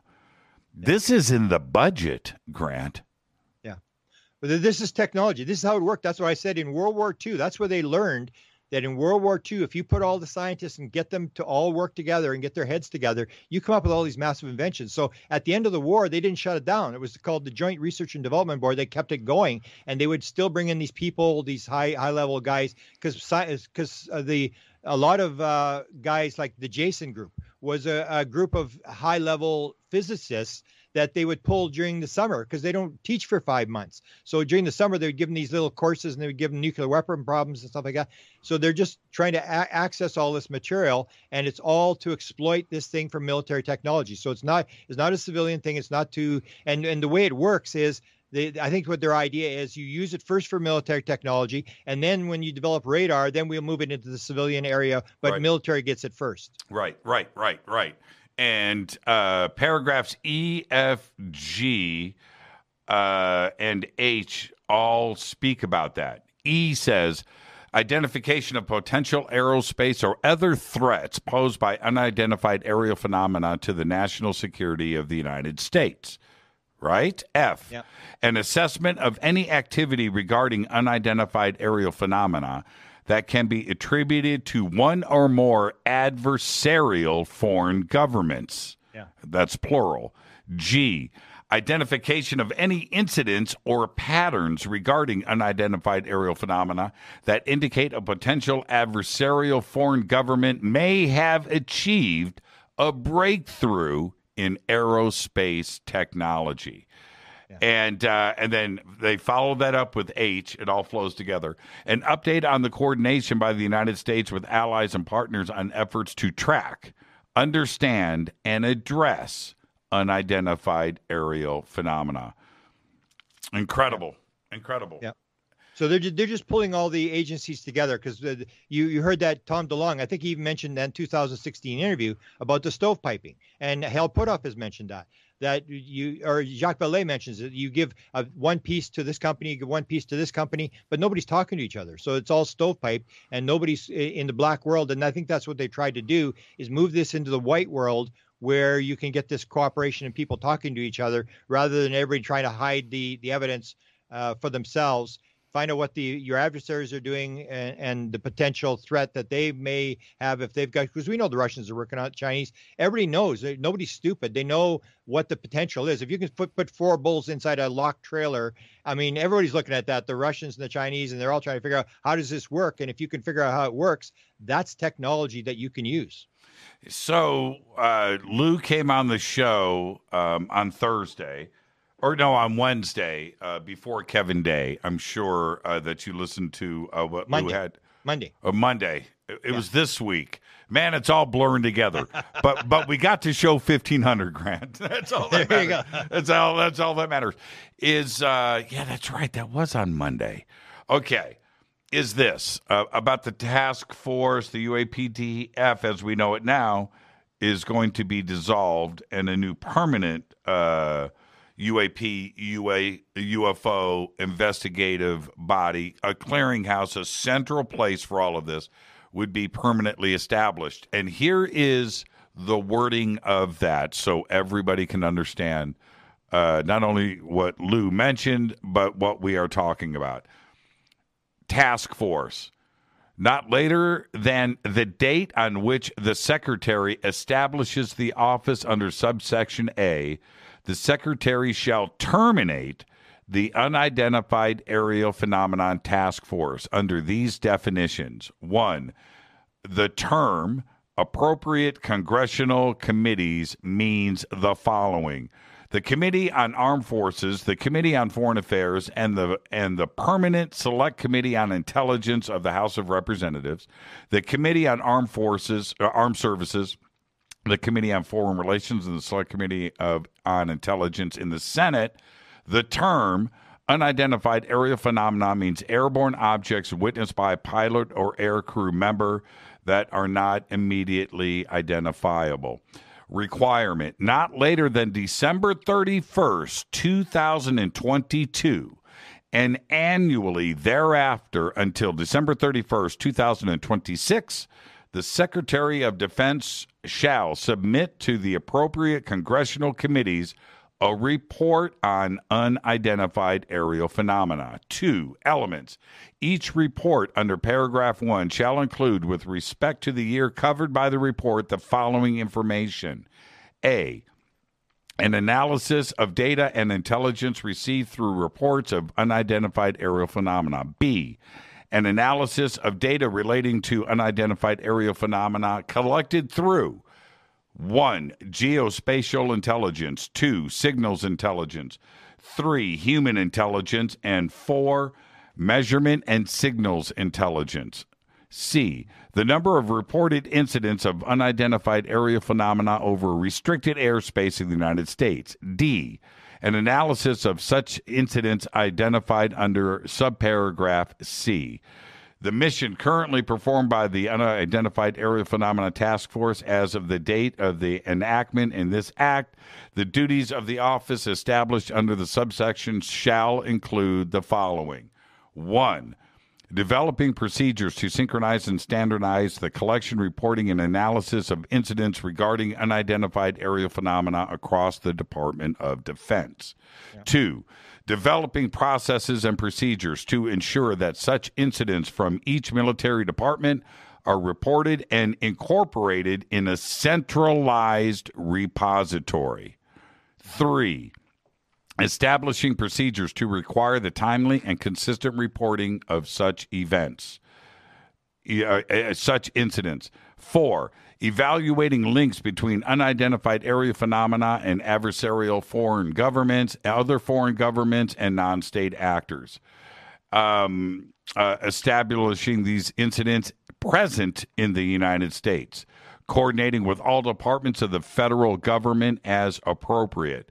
And then again, following up, they've mentioned this now 4 times in this, coordinating with our allies and partners of the United States to what the extent and nature of unidentified aerial phenomenon. And there it goes. Now it says here that the establishment of office to address unidentified aerial phenomena shall not be later than 180 days after the date of the enactment of this act. The Secretary of Defense, in coordination with the Director of National Intelligence, shall establish an office within the Office of the Secretary of Defense to carry out a departmental-wide basis. So there it is. And okay, I don't think... Question for you. Yes. Okay, the Canadian. We just did a final edit today on a book on the Canadian government situation in the 1950s. Wilbur Smith wrote a top-secret memo in November of 1950s. Said he was told by American officials, flying saucers exist. It's the most highly classified subject in the United States. So my question would be: the first report that came out was 400 pages. There was 6 pages with anything on them that was unclassified. How much of this is going to be, that was 1.5% of the report was unclassified. How much of this is going to be classified, and how much is the public going to learn about? Yeah, exactly. Exactly. I mean, that's a question that we all have. Now, I was told directly, I can't say from who, but it was not from somebody that we know of the UFO community. Okay, so I'll say that, but I can't say who. But I was told in writing, it was 88 pages, the classified version. And the first one you're saying? The first report? The June 25th report, 88 pages, not 400. And I know that Daniel Sheehan, stated 400 pages. 400, yeah. And I understand why he said that, and he represents Lou, and so you would think that Daniel, but I don't think Daniel was told that. I think that he did a general assessment looking at 144 cases, that classified version of the report must have been around 400 pages. But I was told directly a completely different number. That's the part that sort of makes me wonder is if we can't even find out how many pages there are, how much we're going to learn what's in it if we can't even figure out how many pages are in the report. I mean, even if that's under the classification or unknown or whatever, it's just sort of how much of this is going to spin out. Does it say in these 5 pages? Does it mention classified, unclassified? No, it does not. I would think that this is going to be still black ops, need to know, code word, all that kind of stuff. Yeah, the only mentions in here is that the report would come in annually on December 31st at the end of each year. It does say that. And the only other clear dating on this is what I just read to you. Now, this is passed. Okay, so the budget is in. So it's 180 days. Today is, we're on 6th. The 6th. Today is Wednesday. I think this got passed on Monday. I'll check into that. So it would be 180 days, from this week. That the new group, which has not been named, right? And I just find that interesting because it says here establishment, and this is line number 21. Not later than 180 days after the date of the enactment of this act. Okay, so I believe that this has been signed off, that the budget has gone through. I will clarify that, and I have the ability to do that. And I'll get back to everybody tomorrow night. But if that's the case, 6 months from today, we should, at least, it could be, it says not later than, so it could be before, that we're going to have a name of this new group. And I don't think it's going to be called the UAP Task Force anymore. It's going to be under another name, and we're going to have to go and chase that down and figure it out. Yeah, and then you have the date of December 2022, wasn't it? Yep. And what is that? What is that? Where he's got to report? Okay. I'll pull that up. I got to take a break. I'll pull that up, and we'll discuss that when we come back. And also, when we come back after this short break, Grant is going to be hanging out with me and a bunch of other really cool people in Laughlin, Nevada, November 12th through the 14th. I want to know what Grant's going to be talking about. I get to hang out and break bread with Grant Cameron. We'll discuss all of that when we come back after this short break. Stay with us. Welcome back. Fade to Black. I am your host, Jimmy Church. Tonight, Grant Cameron, our 1500th show. And let me just say this. I love Canada. I've spent way too much time up there. And the chat room, Grant, is all about Regina. And see, this is the thing. Regina knows what the name of their town is, city, I should say, and it's a great place. But when you try to crack the Regina joke in Regina, and I remember. Well, anyway, it doesn't matter who it was. But I said, I go, Regina rhymes with, and I smiled, and he goes, mate, you think you're planting a flag? I said, we've heard it all, and it's just so funny. They've probably heard that joke 100 times. 100 times. If not 1,000, but it is a big football place. I mean, they got the green jerseys and they wear watermelons on their head. It's almost like Green Bay. It's one of those kind of places where they take their football pretty serious. There's no empty seats, and they're just like crazy. And they travel around with their team all over Canada. It's quite a place. Yeah, I remember. So we pulled in a small airport. We had a private plane. And we land, and so we pull into town, and we're pulling up to this hotel. And I'm looking at it. I'm like, man, this looks like a castle, right? And I'm just looking at it. And the person that I'm with, who's from the area, says, this used to be the government center building. Yeah. Like, the parliament of what?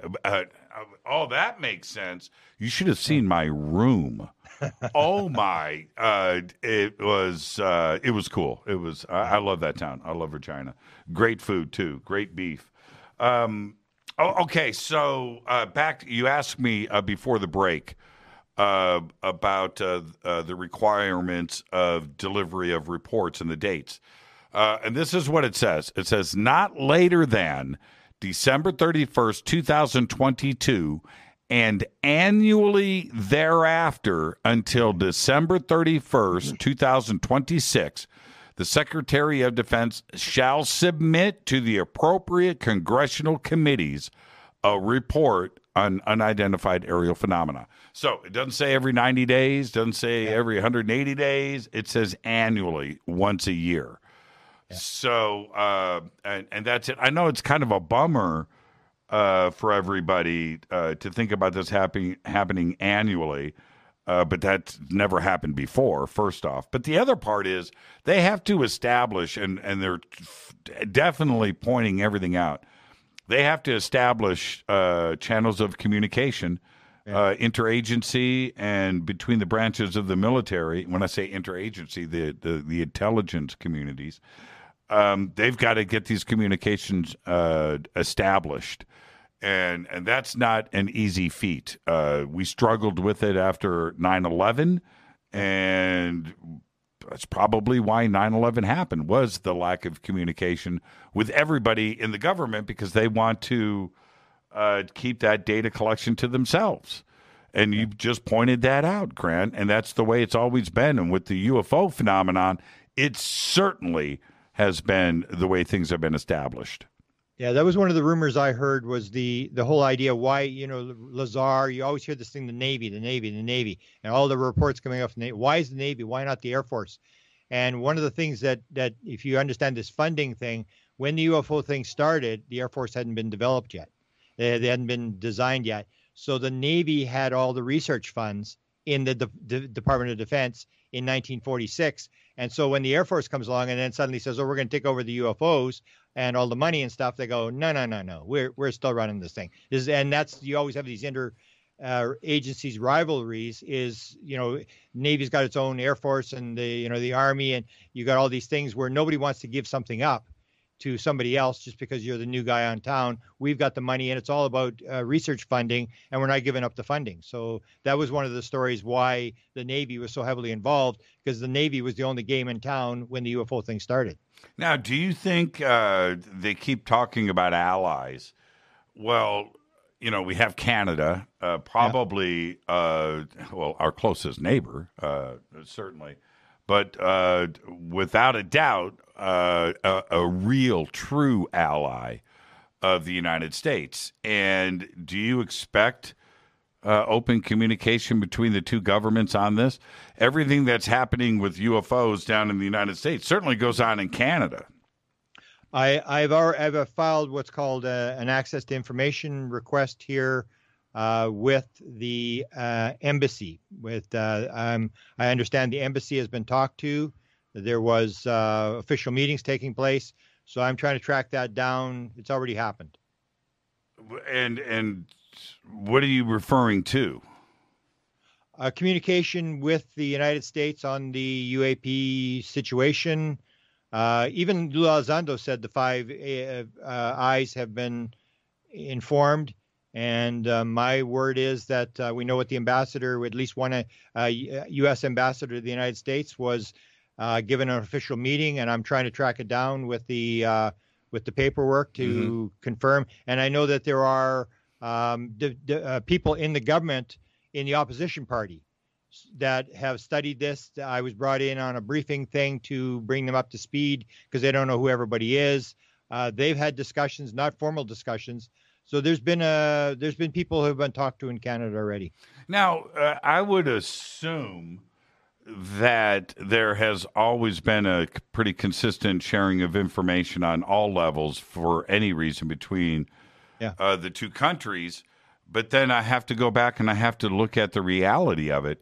Canada is still pretty pissed off about Wayne Gretzky. So... Yeah, take it seriously. It was done in I think, all along. What people have to realize is that during World War II, and this is where all this hinges World War II, this technology thing, that's when everybody learned how to do technology. Right. And the Americans, the British, and the Canadians all worked on the atomic bomb. They all worked on radar. They were all working together and worked as one thing. So Tizard was the big guy in England. Oman Salant, who, if you see the Canadian UFO top secret memo, Salant is the guy mentioned in Canada. Right. And in the United States, it was Vannevar Bush. So Wilbur Smith, and this is in this book that I'm just about to release, Wilbur Smith actually sent a paper on UFO propulsion to Vannevar Bush. Now, we don't know what happened, but we know that it went to Vannevar Bush because we actually have the letter from the Canadian Embassy that describes the fact. So there was a lot of cooperation. And one of the things they were cooperating on is that the Americans had told, this is one of the things I got into the consciousness thing. In the top secret memo, it says the four things. Flying saucers exist. It's the most highly classified subject in the United States. It's of tremendous significance to the Americans. There's a small group headed by Dr. Vannevar Bush, who are trying to figure it out. And the very next line says, we were also told by American officials that other things might be associated with the flying saucers, and this is 1950, such as mental phenomena. And the Americans aren't doing very well because they've said, if we are working on it, they're willing to exchange credentials and talk to us. If we're working on mental phenomena, they're willing to talk to us. So there was these cooperations going back and forth trying to work on this in the early days on the UFO thing. And then the Canadians shut the program down in 1954. And I don't know what happened after that. It sort of went in. But now it sounds like we've got some leads as to who's in contact. And we have the access to information request where we may not be able to find out what the briefing was or what they were told, but we can actually confirm that there was a meeting that took place with the Canadian ambassador to the United States. Now, what's the overall mood? How does Canada, in a general sense, look to their neighbors to the south? Overall, is it a big brother thing? Is there some drama that may be there? I mean, how is the outlook about the United States? Well, it used to, I think it was a lot better than before than it was now. Now you have this thing. For example, the American border is still shut, right? Because you're shutting the southern border. So the United States has allowed China in, India to fly in, and Canada, the border's still shut. It's still sealed down. So Americans can come into Canada, but Canada can't go into the United States. The border is closed. So it's things like that, and the uncertainty in the United States, that kind of stuff. It's not what it was before. It's a lot more. We're not as political as what's going on in the United States. So, but it used to be like, for example, everybody in Canada lives within 60 miles of the border. So everybody's got American TV. Everybody's it's you'd never know that you were not in the United States. It was that close. But now you have these, and then the trade dispute with the cars and stuff like that. So there's some stuff, but people still like to go to the United States. People like to. It's not as good as it used to be. It used to be really cheap to shop in the United States. People don't do that.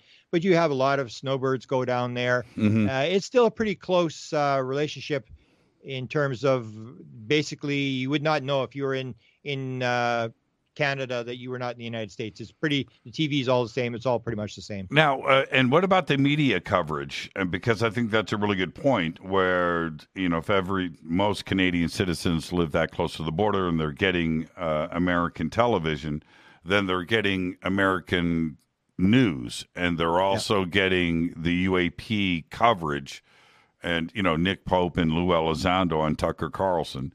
Is that same coverage happening in Canada when it comes to UFOs and UAPs? UFOs in Canada has never caught on. That's always something I've noticed in the United States. Like you have all these conferences, especially in California. Like every city's got a conference, and big ones like the Alien Con and Conscious and Life Expo, like thousands of people. There is no conference in Canada. There's one in Toronto that ran a couple of years ago. There are no conferences in Canada. The UFO community, there really is none. There's a couple of researchers around. There are little tiny groups. There is no UFO mentality here at all, I don't think, in terms of people talking about it or groups or big conferences and stuff like that. Isn't that fascinating where the two leading researchers in ufology, yourself and Stanton Friedman, are both Canadian? Yeah, and Chris Rakowski is we've now had the story that broke in Canada. Like you had Bill Moore getting documents from the government. Now the Canadian government has admitted that they were sending and I knew Chris was getting these documents back in the 1990s because I worked at university. He worked at university with me, so I knew about this. And now they've admitted that they were feeding documents. So the question is, are these documents legitimate? Why were they feeding documents to him? But the government did say what I believe is the same thing with the U.S. is the government basically said, We don't believe it's a threat. We don't know what's going on. We're really not interested. And that's the problem that the Americans have had the same thing, is it's not in anybody's job jar in terms of nobody really took it. Now you're moving it into an agency where everybody has to report. This is important. We want you to do this. But in Canada, they were sending these reports because I firmly believe that like 99.9999999% of people have no clue in the government about UFOs, and they don't care because you're busy in communications or in transport or whatever. It's not my job. I don't really care. I mean, who cares, And that's the thing. They really don't believe it. So that's why they were sending these reports down. There may be one or two people, but you know how intelligence works. All you need is one guy in Canada to feed in the top material into an agency in the United States, and the people above him don't even know he's doing it. So there's really, I don't think, any interest. The only one we had was a story that Paul Hellyer told. And even Paul Hellyer, who was the deputy prime minister, is like the vice president of Canada. When I asked him about his things, he said, I didn't know. He said, I was running the Secretary of the Defense Department. I didn't know. I was trying to put all the agencies together. I saw reports, but I wasn't really interested in what was going on. And so he was asked in a conference, who in the Canadian government actually knows what's going on. And you could tell he was guessing. He was going, the head of the Privy Council, who's in the Prime Minister's office. And then it came around the second time, and that's when he told this dramatic story that I just about fell off my chair, where he said, I know one guy who knows what's going on in Canada. And he said, I was contacted by a guy out of the Air Force who said, there's this guy who's got something he wants to get off his chest. And he wants to tell somebody, and you're the guy he's picked to tell the story. And it was the head of the emergency management. So in the United States, it's FEMA. And if you take a look, the FEMA runs the bunker where the president is taken if there's a nuclear war outside of Washington and stuff like that. Right. And that would make sense that the head of FEMA, the head of the emergency measures in Canada, would know, because if there's a crash and you can't control the story, you may have the stock market meltdown. You could put money in the banks. You have to have all these plans. And so he said that the guy he wanted to tell him the story, and he didn't contact him. The Air Force guy phones back and he said the guy had Lou Gehrig's disease, ALS.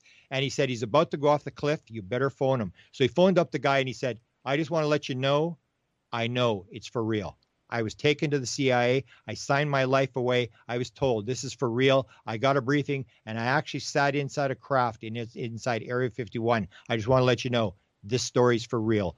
And that was when I heard Paul Hellyer tell that story, that this guy in his deathbed had told him this story. That is one guy. But other than that, I that's why I really don't work on Canadian stuff. I haven't got a clue where to go. Now I hear about the Canadian ambassador to the United States so now we have a lead. But until then, like in the United States, the CIA's involved, DIA's involved. All these agencies, people are leaking documents, they're running around. But in Canada, I haven't got a clue. I said, I haven't a clue who to go to. Well, who do you go to find out who's got the material? So now we've got a couple leads. Well, Trudeau's a reptilian. and you've got that going for you. He was given a briefing. Someone provided some briefing, reptilian briefing. Yeah. And that destroyed everything. Some crazy briefing about, they're going to take over and all this kind of stuff. And I don't know if it got to him, but that's the kind of stuff that kills you, is that somebody puts that kind of stuff in there and everybody just backs away and says, I don't want anything to do with this. Has Trudeau ever mentioned, or his dad, have they ever brought up the UFO subject? Like Trump and Clinton and Obama. They don't seem to have any issues with discussing it, at least mentioning it or answering questions about it. Anything with the Trudeaus and the family? No, the only prime ministers I heard was Diefenbaker in the early 60s had to deal with it. And Pearson, who won the Nobel Peace Prize, actually made a speech about how the world would unite if faced with the alien threat. That's where almost like Reagan got it from. And he talked about if we were invaded by Martians, the world would come together. That was in a speech that he gave, I think, at his Nobel Prize winning speech. So he was prime minister in the 60s. And Hellyer may have even been under his in his cabinet. And the other one that Wilbur Smith's wife told me was that in the early days, Wilbur Smith was dealing directly with the Prime Minister of Canada, and that they had decided to withhold the Project Magnet report, and that the report sat on the Prime Minister's desk for 3 months. And that there was a meeting. If you've heard this famous story I tell in the book about the Canadians open up Suffield, Alberta, for a UFO to land. And the whole we had this, and I put in the book. I have this correspondence going back and forth to Hellier, and we're telling Hellier in the 1970s because in 1967 he made a speech at a UFO landing base, which is a centennial project or whatever for some town or whatever. He said, "Oh, this isn't the first time we had a UFO landing base. The Canadians opened Suffield, Alberta, which was a top secret base for UFOs to land in 1954. Nothing landed, therefore UFOs don't exist." And we were after him in the 1970s and saying, how did the UFOs know where to land? How did they know? They had to have gotten some communication. So I showed it to Wilbur Smith's wife, and I said, was Wilbur behind this? And she said, yeah, Wilbur was behind it. He had an alien by the name of AFA, and he told the Canadian government, if you don't try to shoot this thing down, I'll get AFA to land. They opened up Suffield, Alberta, and he could not get a guarantee that they would allow it to take off. The Canadian Parliament, the Royal Canadian Police went with it. The Defense Department went along with it, but the Cabinet would not give 100% agreement they would allow it to take off. Wilbur said, it's called off. There's no landing.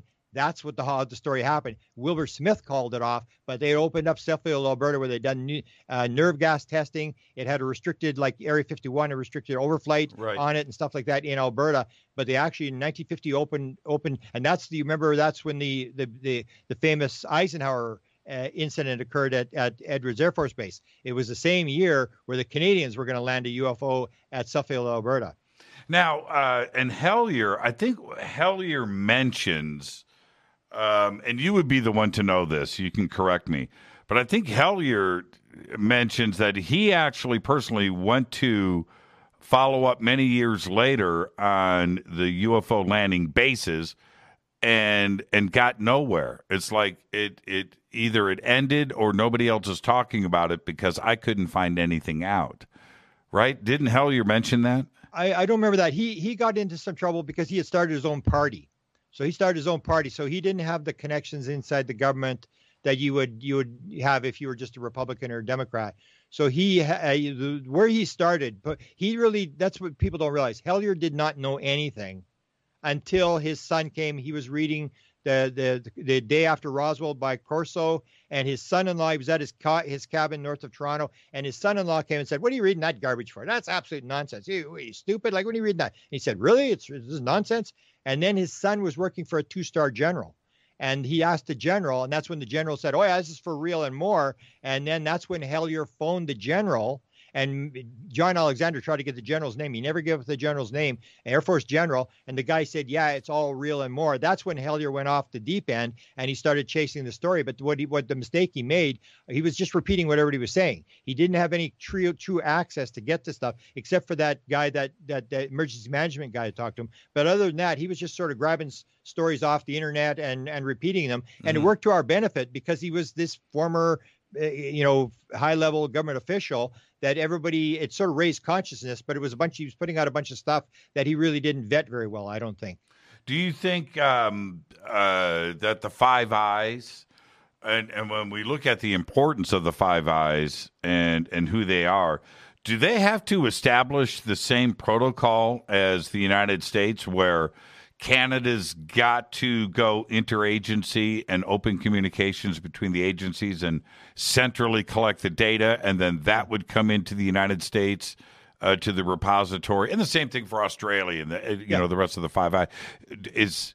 Are these protocols needed for each country? Do they have the same issues of no communication? Actually, it's a good thing you might brought it up because I'll file an access to information request as to what the protocols are, what they're doing, because it would be defense, but you'd have the same sort of idea. Where in Canada it's actually worse because you have the deputy minister is actually the guy with the power. The minister is being moved around. They're juggling cabinet all the time, so they're always switching the head guy.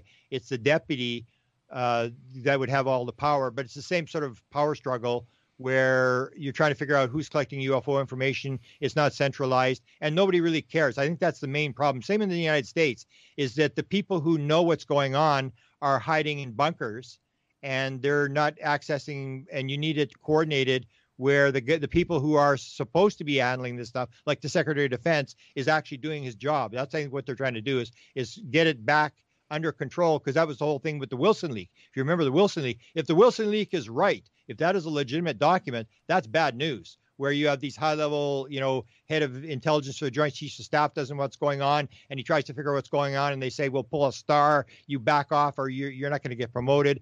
That's what the whole deal is to get it back under control. That it's government of the people, for the people, by the people. And it's gone to the contractors and people running or when, even with the story with Dick D'Amato, if you know the story, Senate Appropriations Committee, Byrd was very interested in UFOs, and he sends Dick D'Amato to Area 51, and that's when he goes to Jesse Marcel, and he says, he attaches the book by Whitley Strieber, Majestic, and he said, "I just want to let you know this stuff is true. There's a deep agency, there's people who have all the money, and I'm just here to find out how much the security's costing." And he was furious, and he's been furious to this day. He still won't talk about it, but he knows that all this was being run off the books. And what I think what you're trying to do here, whether it's Danny Sheehan or Elizondo, is get it back on the books so it's under control of the people who are paying for it through their taxes. I want to do some overtime with you, Grant. You're not going to bed. You thought you thought you were getting off easy. It's our 1500th show, so we've got to have a 1500th overtime with Grant Cameron. Too much to follow up on. I'm your host, Jimmy Church. This is Fade to Black on the Game Changer Network and soon to be the UnX Network. We'll be right back. Stay with us.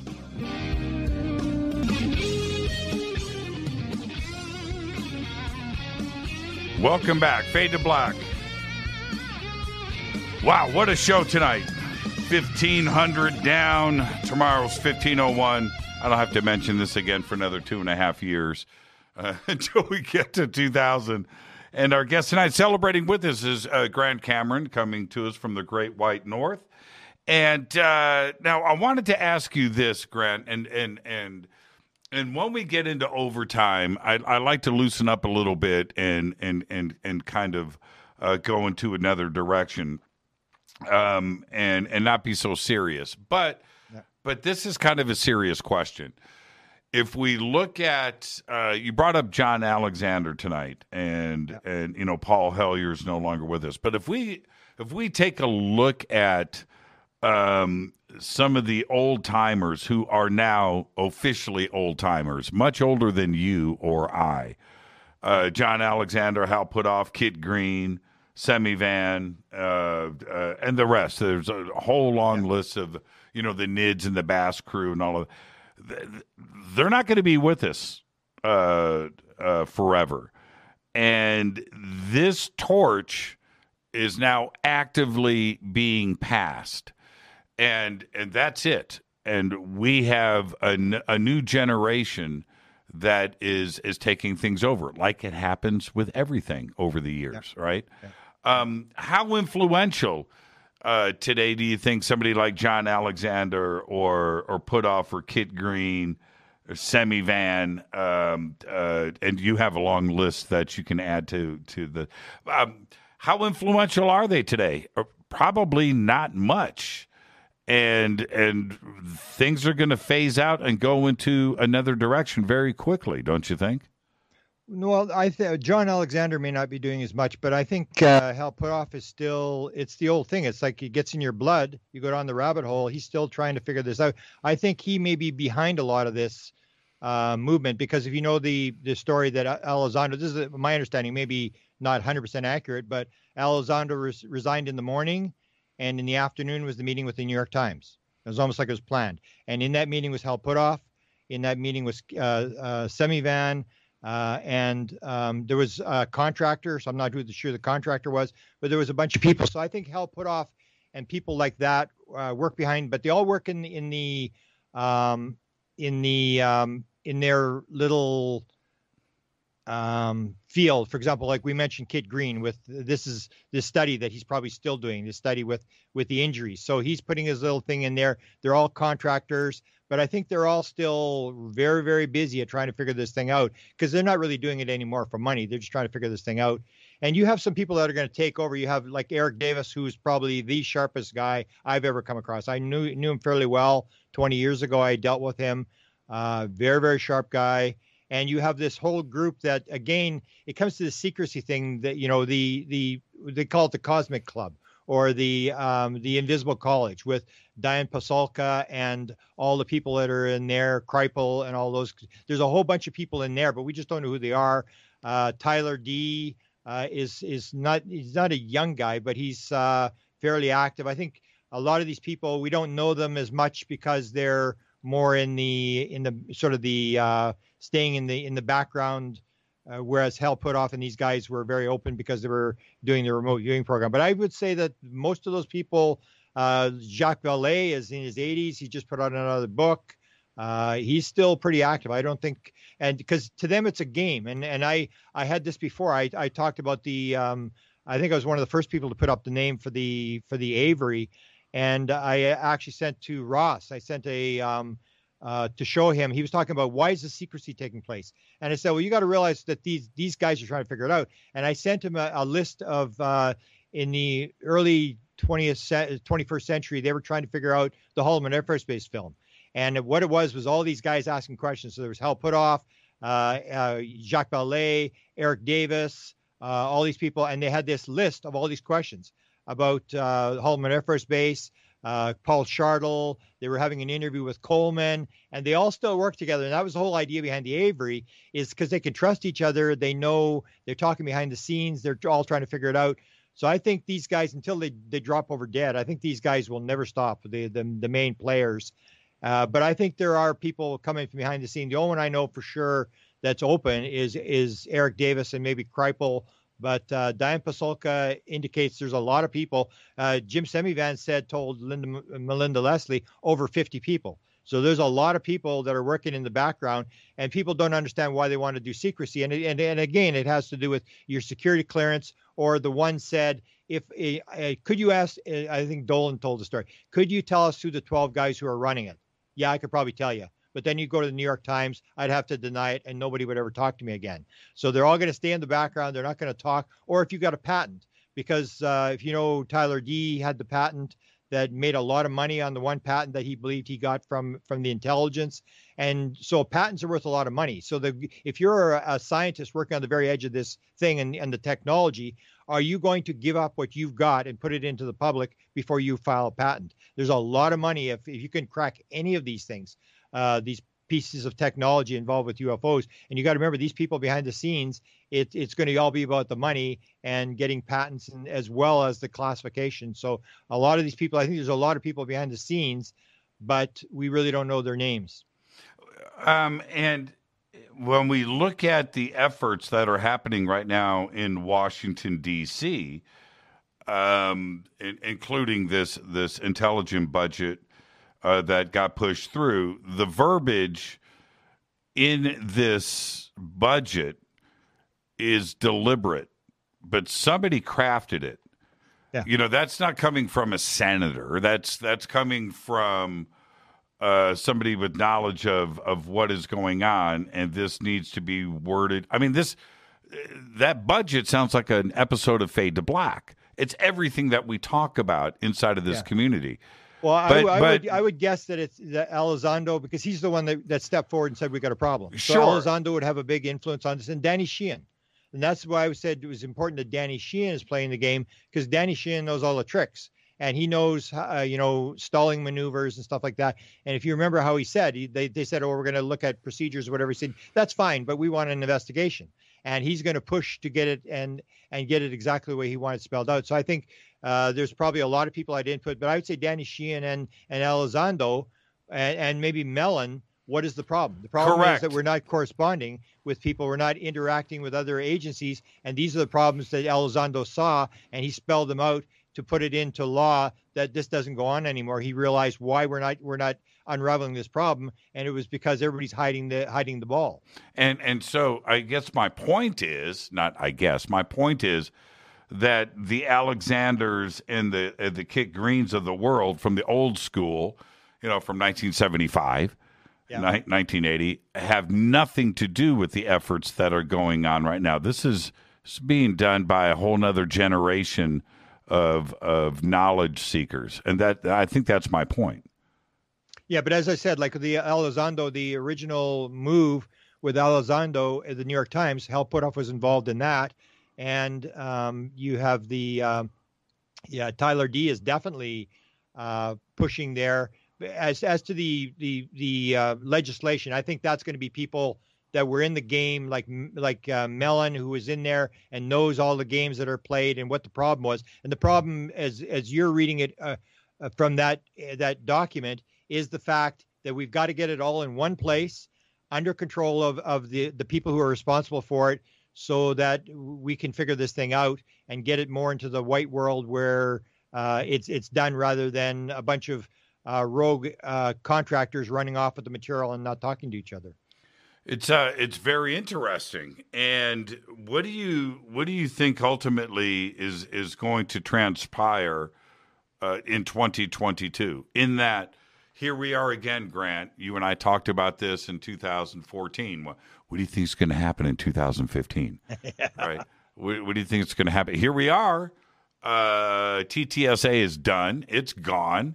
That didn't take too long, three or 4 years, and that came and went. And we thought that disclosure was December of 2017. And we're now pushing going on 5 years now later. What do you think is going to, here we go. What do you think is going to happen in 2022? Well, I would still maintain that one of the possibilities is that you did get disclosure on December 2017, because that was the briefing that was given to Trump. That was what you heard, is Elizondo saying, Jim Semivan said, yes, UFOs exist. Yes, it's real. Yes, it's all exactly, but we haven't got a clue what's going on. We don't know what it is. So I always say you can have a body, because there's an admission that there's one body, there's at least one intact craft, but unless that body has a passport from Zeta Reticuli, how do you know where it came from? Because you can even take the thing with Leslie Kean. That's where I say it's way more complex than people think it is. And when I got an interview with Leslie Kean, one thing I asked her was this thing in the physical seance thing. So if she's writing about UFOs, everybody says, oh yeah, she's fantastic. But she tells this story about the hand. You know the story about the hand, where she's in the physical seance and this hand appears and it comes from this sort of watery thing and it appears and she touches it and it's real and she can feel the knuckles, and then it bangs on the table and goes back where it came from. And that's what we're looking at, I think, is this idea that we're going to have more of the thing where, this is for real. Yeah, we're having all these sightings. But in terms of disclosure, we may have got disclosure that what Semivan says, this has got to do with consciousness. This has got to do with interdimensionality. I don't think I'll ever see how do you describe anything when there does not appear to be any there? And you got to remember, Semivan was face to face with beings in his bedroom. He said his reality was shattered. And that's where I think the downfall is going to come, is people think they're going to say, and you'll hear this thing, people say, I want disclosure. And what they mean by disclosure is, I want you to tell me what I actually believe. The reptilians are raping women or whatever your idea is. And the disclosure may simply be, yes, this is for real. And we haven't got a clue. This thing is way above us. Or what they call the core story. So Hal put off, Jacques Vallée and Kit Green got together in the Denny's restaurant, and I asked put off about this. Is this story true? He said, yes, the story is true. And the core story is, yes, we are being interacted by some sort of intelligence. Yes, we have hardware, and we have not been able to back engineer it. Eric Davis has said that. That may be disclosure. Yes, UFOs are real. It's hard. It's got metal. It's got bodies, all this kind of stuff. But we really don't know for sure where it's actually coming from and what's going on. Even Elizondo, at the one point, there was an experiencer contacted me from Israel, and he said, did you see what Elizondo said? I said, yeah, I saw what he said. We did a podcast on it. So Elizondo was asked, is it on-world or off-world? He said, well, hang on. There's other possibilities. And he goes down the rabbit hole of this other thing. That's, I think, where they're going, is it may not be as physical as people think it is. I say it's 1,000 times more complex than people think it is. It's not going to be simply, these are ETs that came in from Zeta Reticuli, got lost or whatever. It's going to be way more complex. And I don't think they're going to release what they've got until they're sure. But I think they're a long way away. They know, they've got the hardware, they've got all this kind of stuff. But a piece of metal, you're not going to build a flying saucer from a piece of metal or whatever, that they're going to give the impression, we're $5 billion, give us $5 billion, we'll solve this thing, we're on the very edge. But you're going to do that for cured cancer. We got the cured cancer, we got all figured out, we're at the very edge. I don't think they're at the very edge. I think it's like what Donald Trump was told. They showed me these videos, they said these videos are real. I looked at them, they're very impressive, but I don't believe. And that may be because they told him, we don't really know what it is. And you hear this over and over again, this fact that we may know a lot less than what we think. We've got the hardware, bodies, all that kind of stuff. But in terms of them coming out and saying, yes, it's extraterrestrial or it's interdimensional or whatever, the one thing I did, and I tried to get, if you ever get him on the show, I pushed him on it, and that was Brian Bender from Politico, who said that there was a study done by the Department of Defense on interdimensionality of these objects, and that they had come to this idea that perhaps it's from here. It's just a different here. And that was significant to me. And again, it indicated there's another program.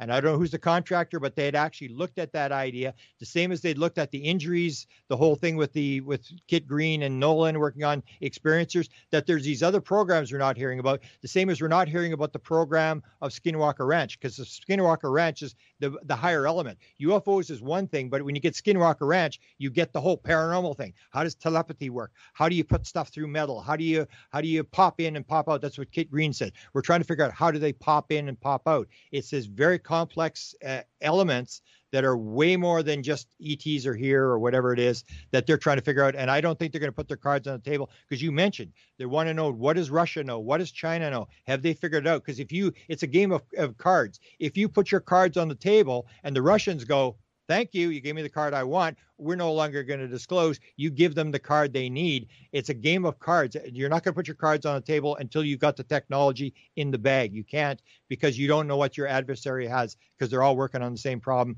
and you may just give them the piece that they're looking for. Well, I think it's actually more like a shell game, in that the shells are being moved around and you're being told that we don't know what's underneath these shells, but the person running that game knows exactly which shell is got the secrets, and that's what I think is more closer to what we're dealing with.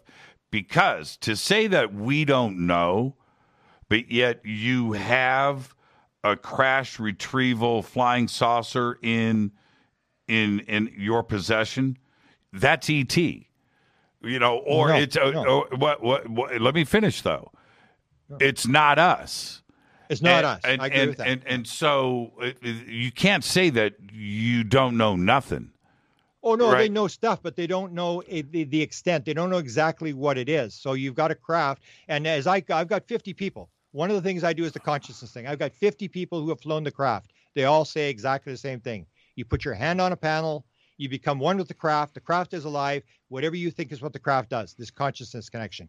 So if you've got a craft that's intact, that's what's in the Wilson leak document. We have a craft we think it can fly. What does that mean? It means we've got a craft that we cannot turn on, because you need a consciousness. It's like putting your fingerprint on your cell phone. You need the consciousness to turn it on. So just because you've got the craft doesn't mean you can make it propel. Eric Davis talked about this. He talked when he put down Lazar. He said the guy's full of it. The stuff isn't even at Area 51, and they shut the program down in 1989. Why would they shut the program down? And you hear this thing every 7 or 8 years to bring the program back up, because it's so far beyond what we've got. So yeah, you've got pieces of metal, you've got all these crafts, you've got all this bodies and stuff like that. But in terms of figuring out exactly how does it all fit together, because you hear it over and over again, they're all saying the same thing. And I don't think they're lying. I don't think Elizondo's lying, or Semivan, when Semivan says, how do you describe it when there's no there? Or your interview, 2016 interview with Tom DeLonge. Tom DeLonge says he's talking to the head scientist at Lockheed, and he says to the head scientist, he said, Lockheed guy says, so tell me what's going on? How did it get here? And he said, I think consciousness is involved, because he was hanging out with Greer. Mm-hmm. He said, I think consciousness is involved. Then he said, this head scientist said, now you're talking. And all he wanted to talk about was, for 45 minutes, was consciousness. So yeah, they know consciousness is involved. They know these connections. But in terms of figuring it all out, I think they're way farther behind than what we think. And that's what Jacques Vallée confirmed, was what's called the core story. We have the core bit that, yes, we're being interacted, but they repeat that we just do not know how this thing, and that's why they're running these studies. How does it? That's what he said to Burroughs, like Kit Green. We're trying to figure out how does it pop in and pop out just as quickly. And I maintain there's no way we have technology where you go inside the craft and it's the size of a football field inside the craft, or we've got technology where you're flying it with your mind. I just do not believe we have that technology. We know that that's possible because we know that's how it works. But it's one thing to know how the principle. but to make it actually work and get the stuff. And that's why it's so highly classified. And that's why the Skinwalker Ranch report was not released. And that's because that's the real heavy duty stuff, is the bizarre paranormal, the orbs, the portals and stuff like that. And I believe the portal thing is real. I think we may have some portal technology, but in terms of stuff, I just don't think that it's all these guys, because that's what I spent my life looking at, was the highest level guys. What do the highest level guys know?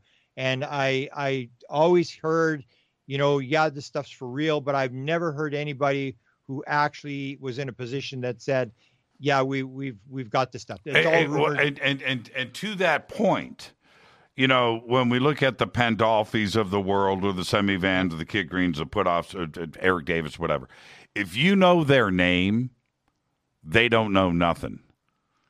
Right? If you know their name, they don't know nothing.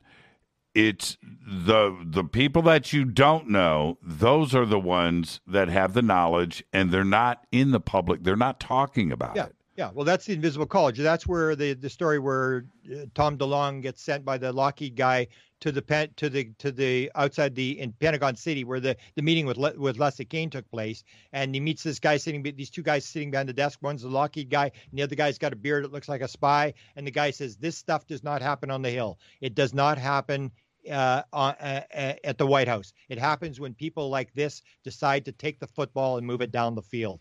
So it's this idea, and that's how it's worked. And that's saying what Elizondo and these guys are trying to shift it is away from these guys who have run with the ball and taking off in some black ops thing that you can't access, because Hal Puthoff and all these guys would like that material, but they can't get to it. So they know that the black ops have got stuff that they could use. And what you're trying to do is get back control of it so that people who have a need to know can work it, because right now it's not working. And Jacques Bellet pointed us out, the reason it hasn't worked is because one piece is you got a piece, nobody's talking to each other, and nobody knows what anybody else is doing. And it's this stovepiping idea that it's all stalled down, and they're trying to get it back in control where it's all under one thing. My big question is how much of it is going to be declassified. I think it's still going to be black ops.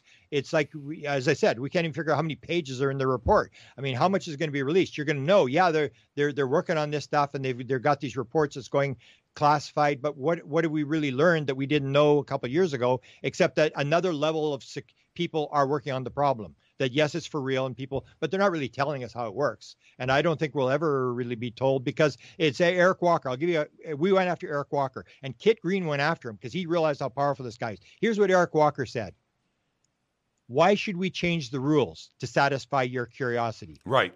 You're just curious. Admit it. You think you're going to find the truth. You're never going to get the truth. So leave it alone. Forget it." And that's the idea. There are rules. And that was 1990. He said that there are rules, and we don't care if you're curiosity. And that's what Bush said to Carter. Curiosity is not sufficient need to know. Who cares if Jimmy Church and Grant Cameron want to know? We don't care. We're working against the Russians. We're trying to get this, and that's security. You need a need to know. Curiosity is not a need to know. And do you think that's such a great point?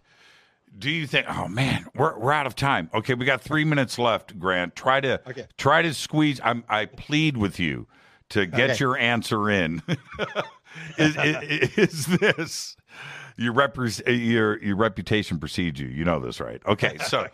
But it's this. Do you think that the smoke and mirrors that is being run with this lack of knowledge publicly, we don't know what's going on. It's not Russia, it's not China, it's not us. We have the other bin. Is that focus? Is that written for Russia? Is that written for China? Is that written for our adversaries? To say that, we don't know what's going on. Because if we say the opposite, then we let them know that we know. Oh, yeah. That's the part of the game. They're not going to say anything. They're not going to give you anything. I think what you're going to get is some leaks of material that's coming out. But again, you can't release anything that you know for sure, because you don't know what the other side's doing. So that's where I'm saying anything they know for sure is going to be very highly compartmentalized. The Canadians said it was the most highly classified subject in the United States. Right. I believe it always will be the most highly classified subject in the United States, because if you take a look at the technology, I mean, it's beyond anything you could possibly imagine. And there's no way you're going to put it on the table and take a chance that some adversary is going to have the pieces, and whoever gets this rules the world, and it's all about ruling the world. But in the end, it's still not going to help you win the war against the Stone Age Taliban, because you can have the biggest bombs and the fastest planes and the best intelligence. And in the end, now it seems like that's not how you win wars. But you will get this technology. And I think what they want to do is spin the technology out. And it's all about, technology and money and patents. And that's the way it's been since World War II. Now, if Tic Tacs rain down on Winnipeg like they rain down on the Nimitz, we've got a different situation here. Now we have the public watching this and witnessing this, and not the military. And that would present a different scenario. Okay, well, but what I'd say to that is all the stuff that you're seeing, and I'll be talking about this, Laughlin, I'll be giving an online lecture, but what I would say is when you get the Tic Tac thing on the thing, you ask Bob Bigelow. Bob Bigelow ran ASOP. He ran ATIP. He was the contractor. And they asked him, Bob, what was Skinwalker Ranch all about? You ran it for years. What was it about? He answered immediately. It's all about messaging. It's about gaming and messaging. All that stuff with the Nimitz is messaging. It's them sending a message. That's what to me, it's all about messaging. What are you going to, I've got 1 minute left. What are you going to be presenting at Laughlin? I've got 2 books. I'm going to get into some of the weird stuff because they want to do consciousness. I don't know if Jacques Vallée is supposed to be there, but I'm not sure where he's coming, because he's the guy that started the whole thing about understanding reality rather than going down the extraterrestrial route. So I'm going to do the 11 paranormal developments given to mankind to save the world. So I look at the whole thing with spirituality, starting with the Fox sisters. I look at LSD. I look at the invention of the computer, the invention of the internet, and I show you all the paranormal things that how these things actually got developed, that the computer came in a download to some guy. And we think we figured these things out, and there's all this paranormal stuff. And the other thing I'm going to do is a little bit of the thing, what I learned in 46 years of UFO school. And a lot of it goes to this consciousness thing, that the most important part is understanding reality. And that's what they did at Skinwalker Ranch. It wasn't figuring out UFOs. It's figuring out, how does this paranormal, when you have paranormal anomalies, how do they work? If you can figure out how the anomaly works, you're going to learn something about how reality works, and that will give you all the technology you want. You got to understand reality, not so much about the UFO thing. It's how does reality actually work? We're making a lot of mistakes about how, if it worked the way we thought it worked, there would be no anomalies. UFOs, paranormal phenomena, all that stuff exists because we've got something wrong. And that's what they're trying to do, is figure out, what have we got wrong? What do we miscalculate? And how does it work? And that's where you get the technology, and you discover it, and you rule the world. I'll tell you what you learned in 47 years. Not how to say the word in 2.5 hours. You're incredible. Thank you, Jimmy. Grant, you're the absolute very best. Be safe Happy up there. 1500th birthday. Yeah, my birthday is Sunday too, so it's a pretty cool week. I'm 29, Grant. There you go. Again, I'm a year older than you. It's an honor to be on your show, Jimmy. Thanks. Thank you so much, Grant. You are the absolute very best, my friend. And all of Grant's links and everything are over at jimmychurchradio.com. So go follow. Check out the new books. And I do want to thank, I'm going to say this one more time, Nicole Sackett. Thank you so much. It's a great book.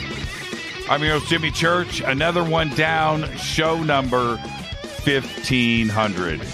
Absolutely incredible. And I celebrated with Grant Cameron tonight. Thank you so much, Grant.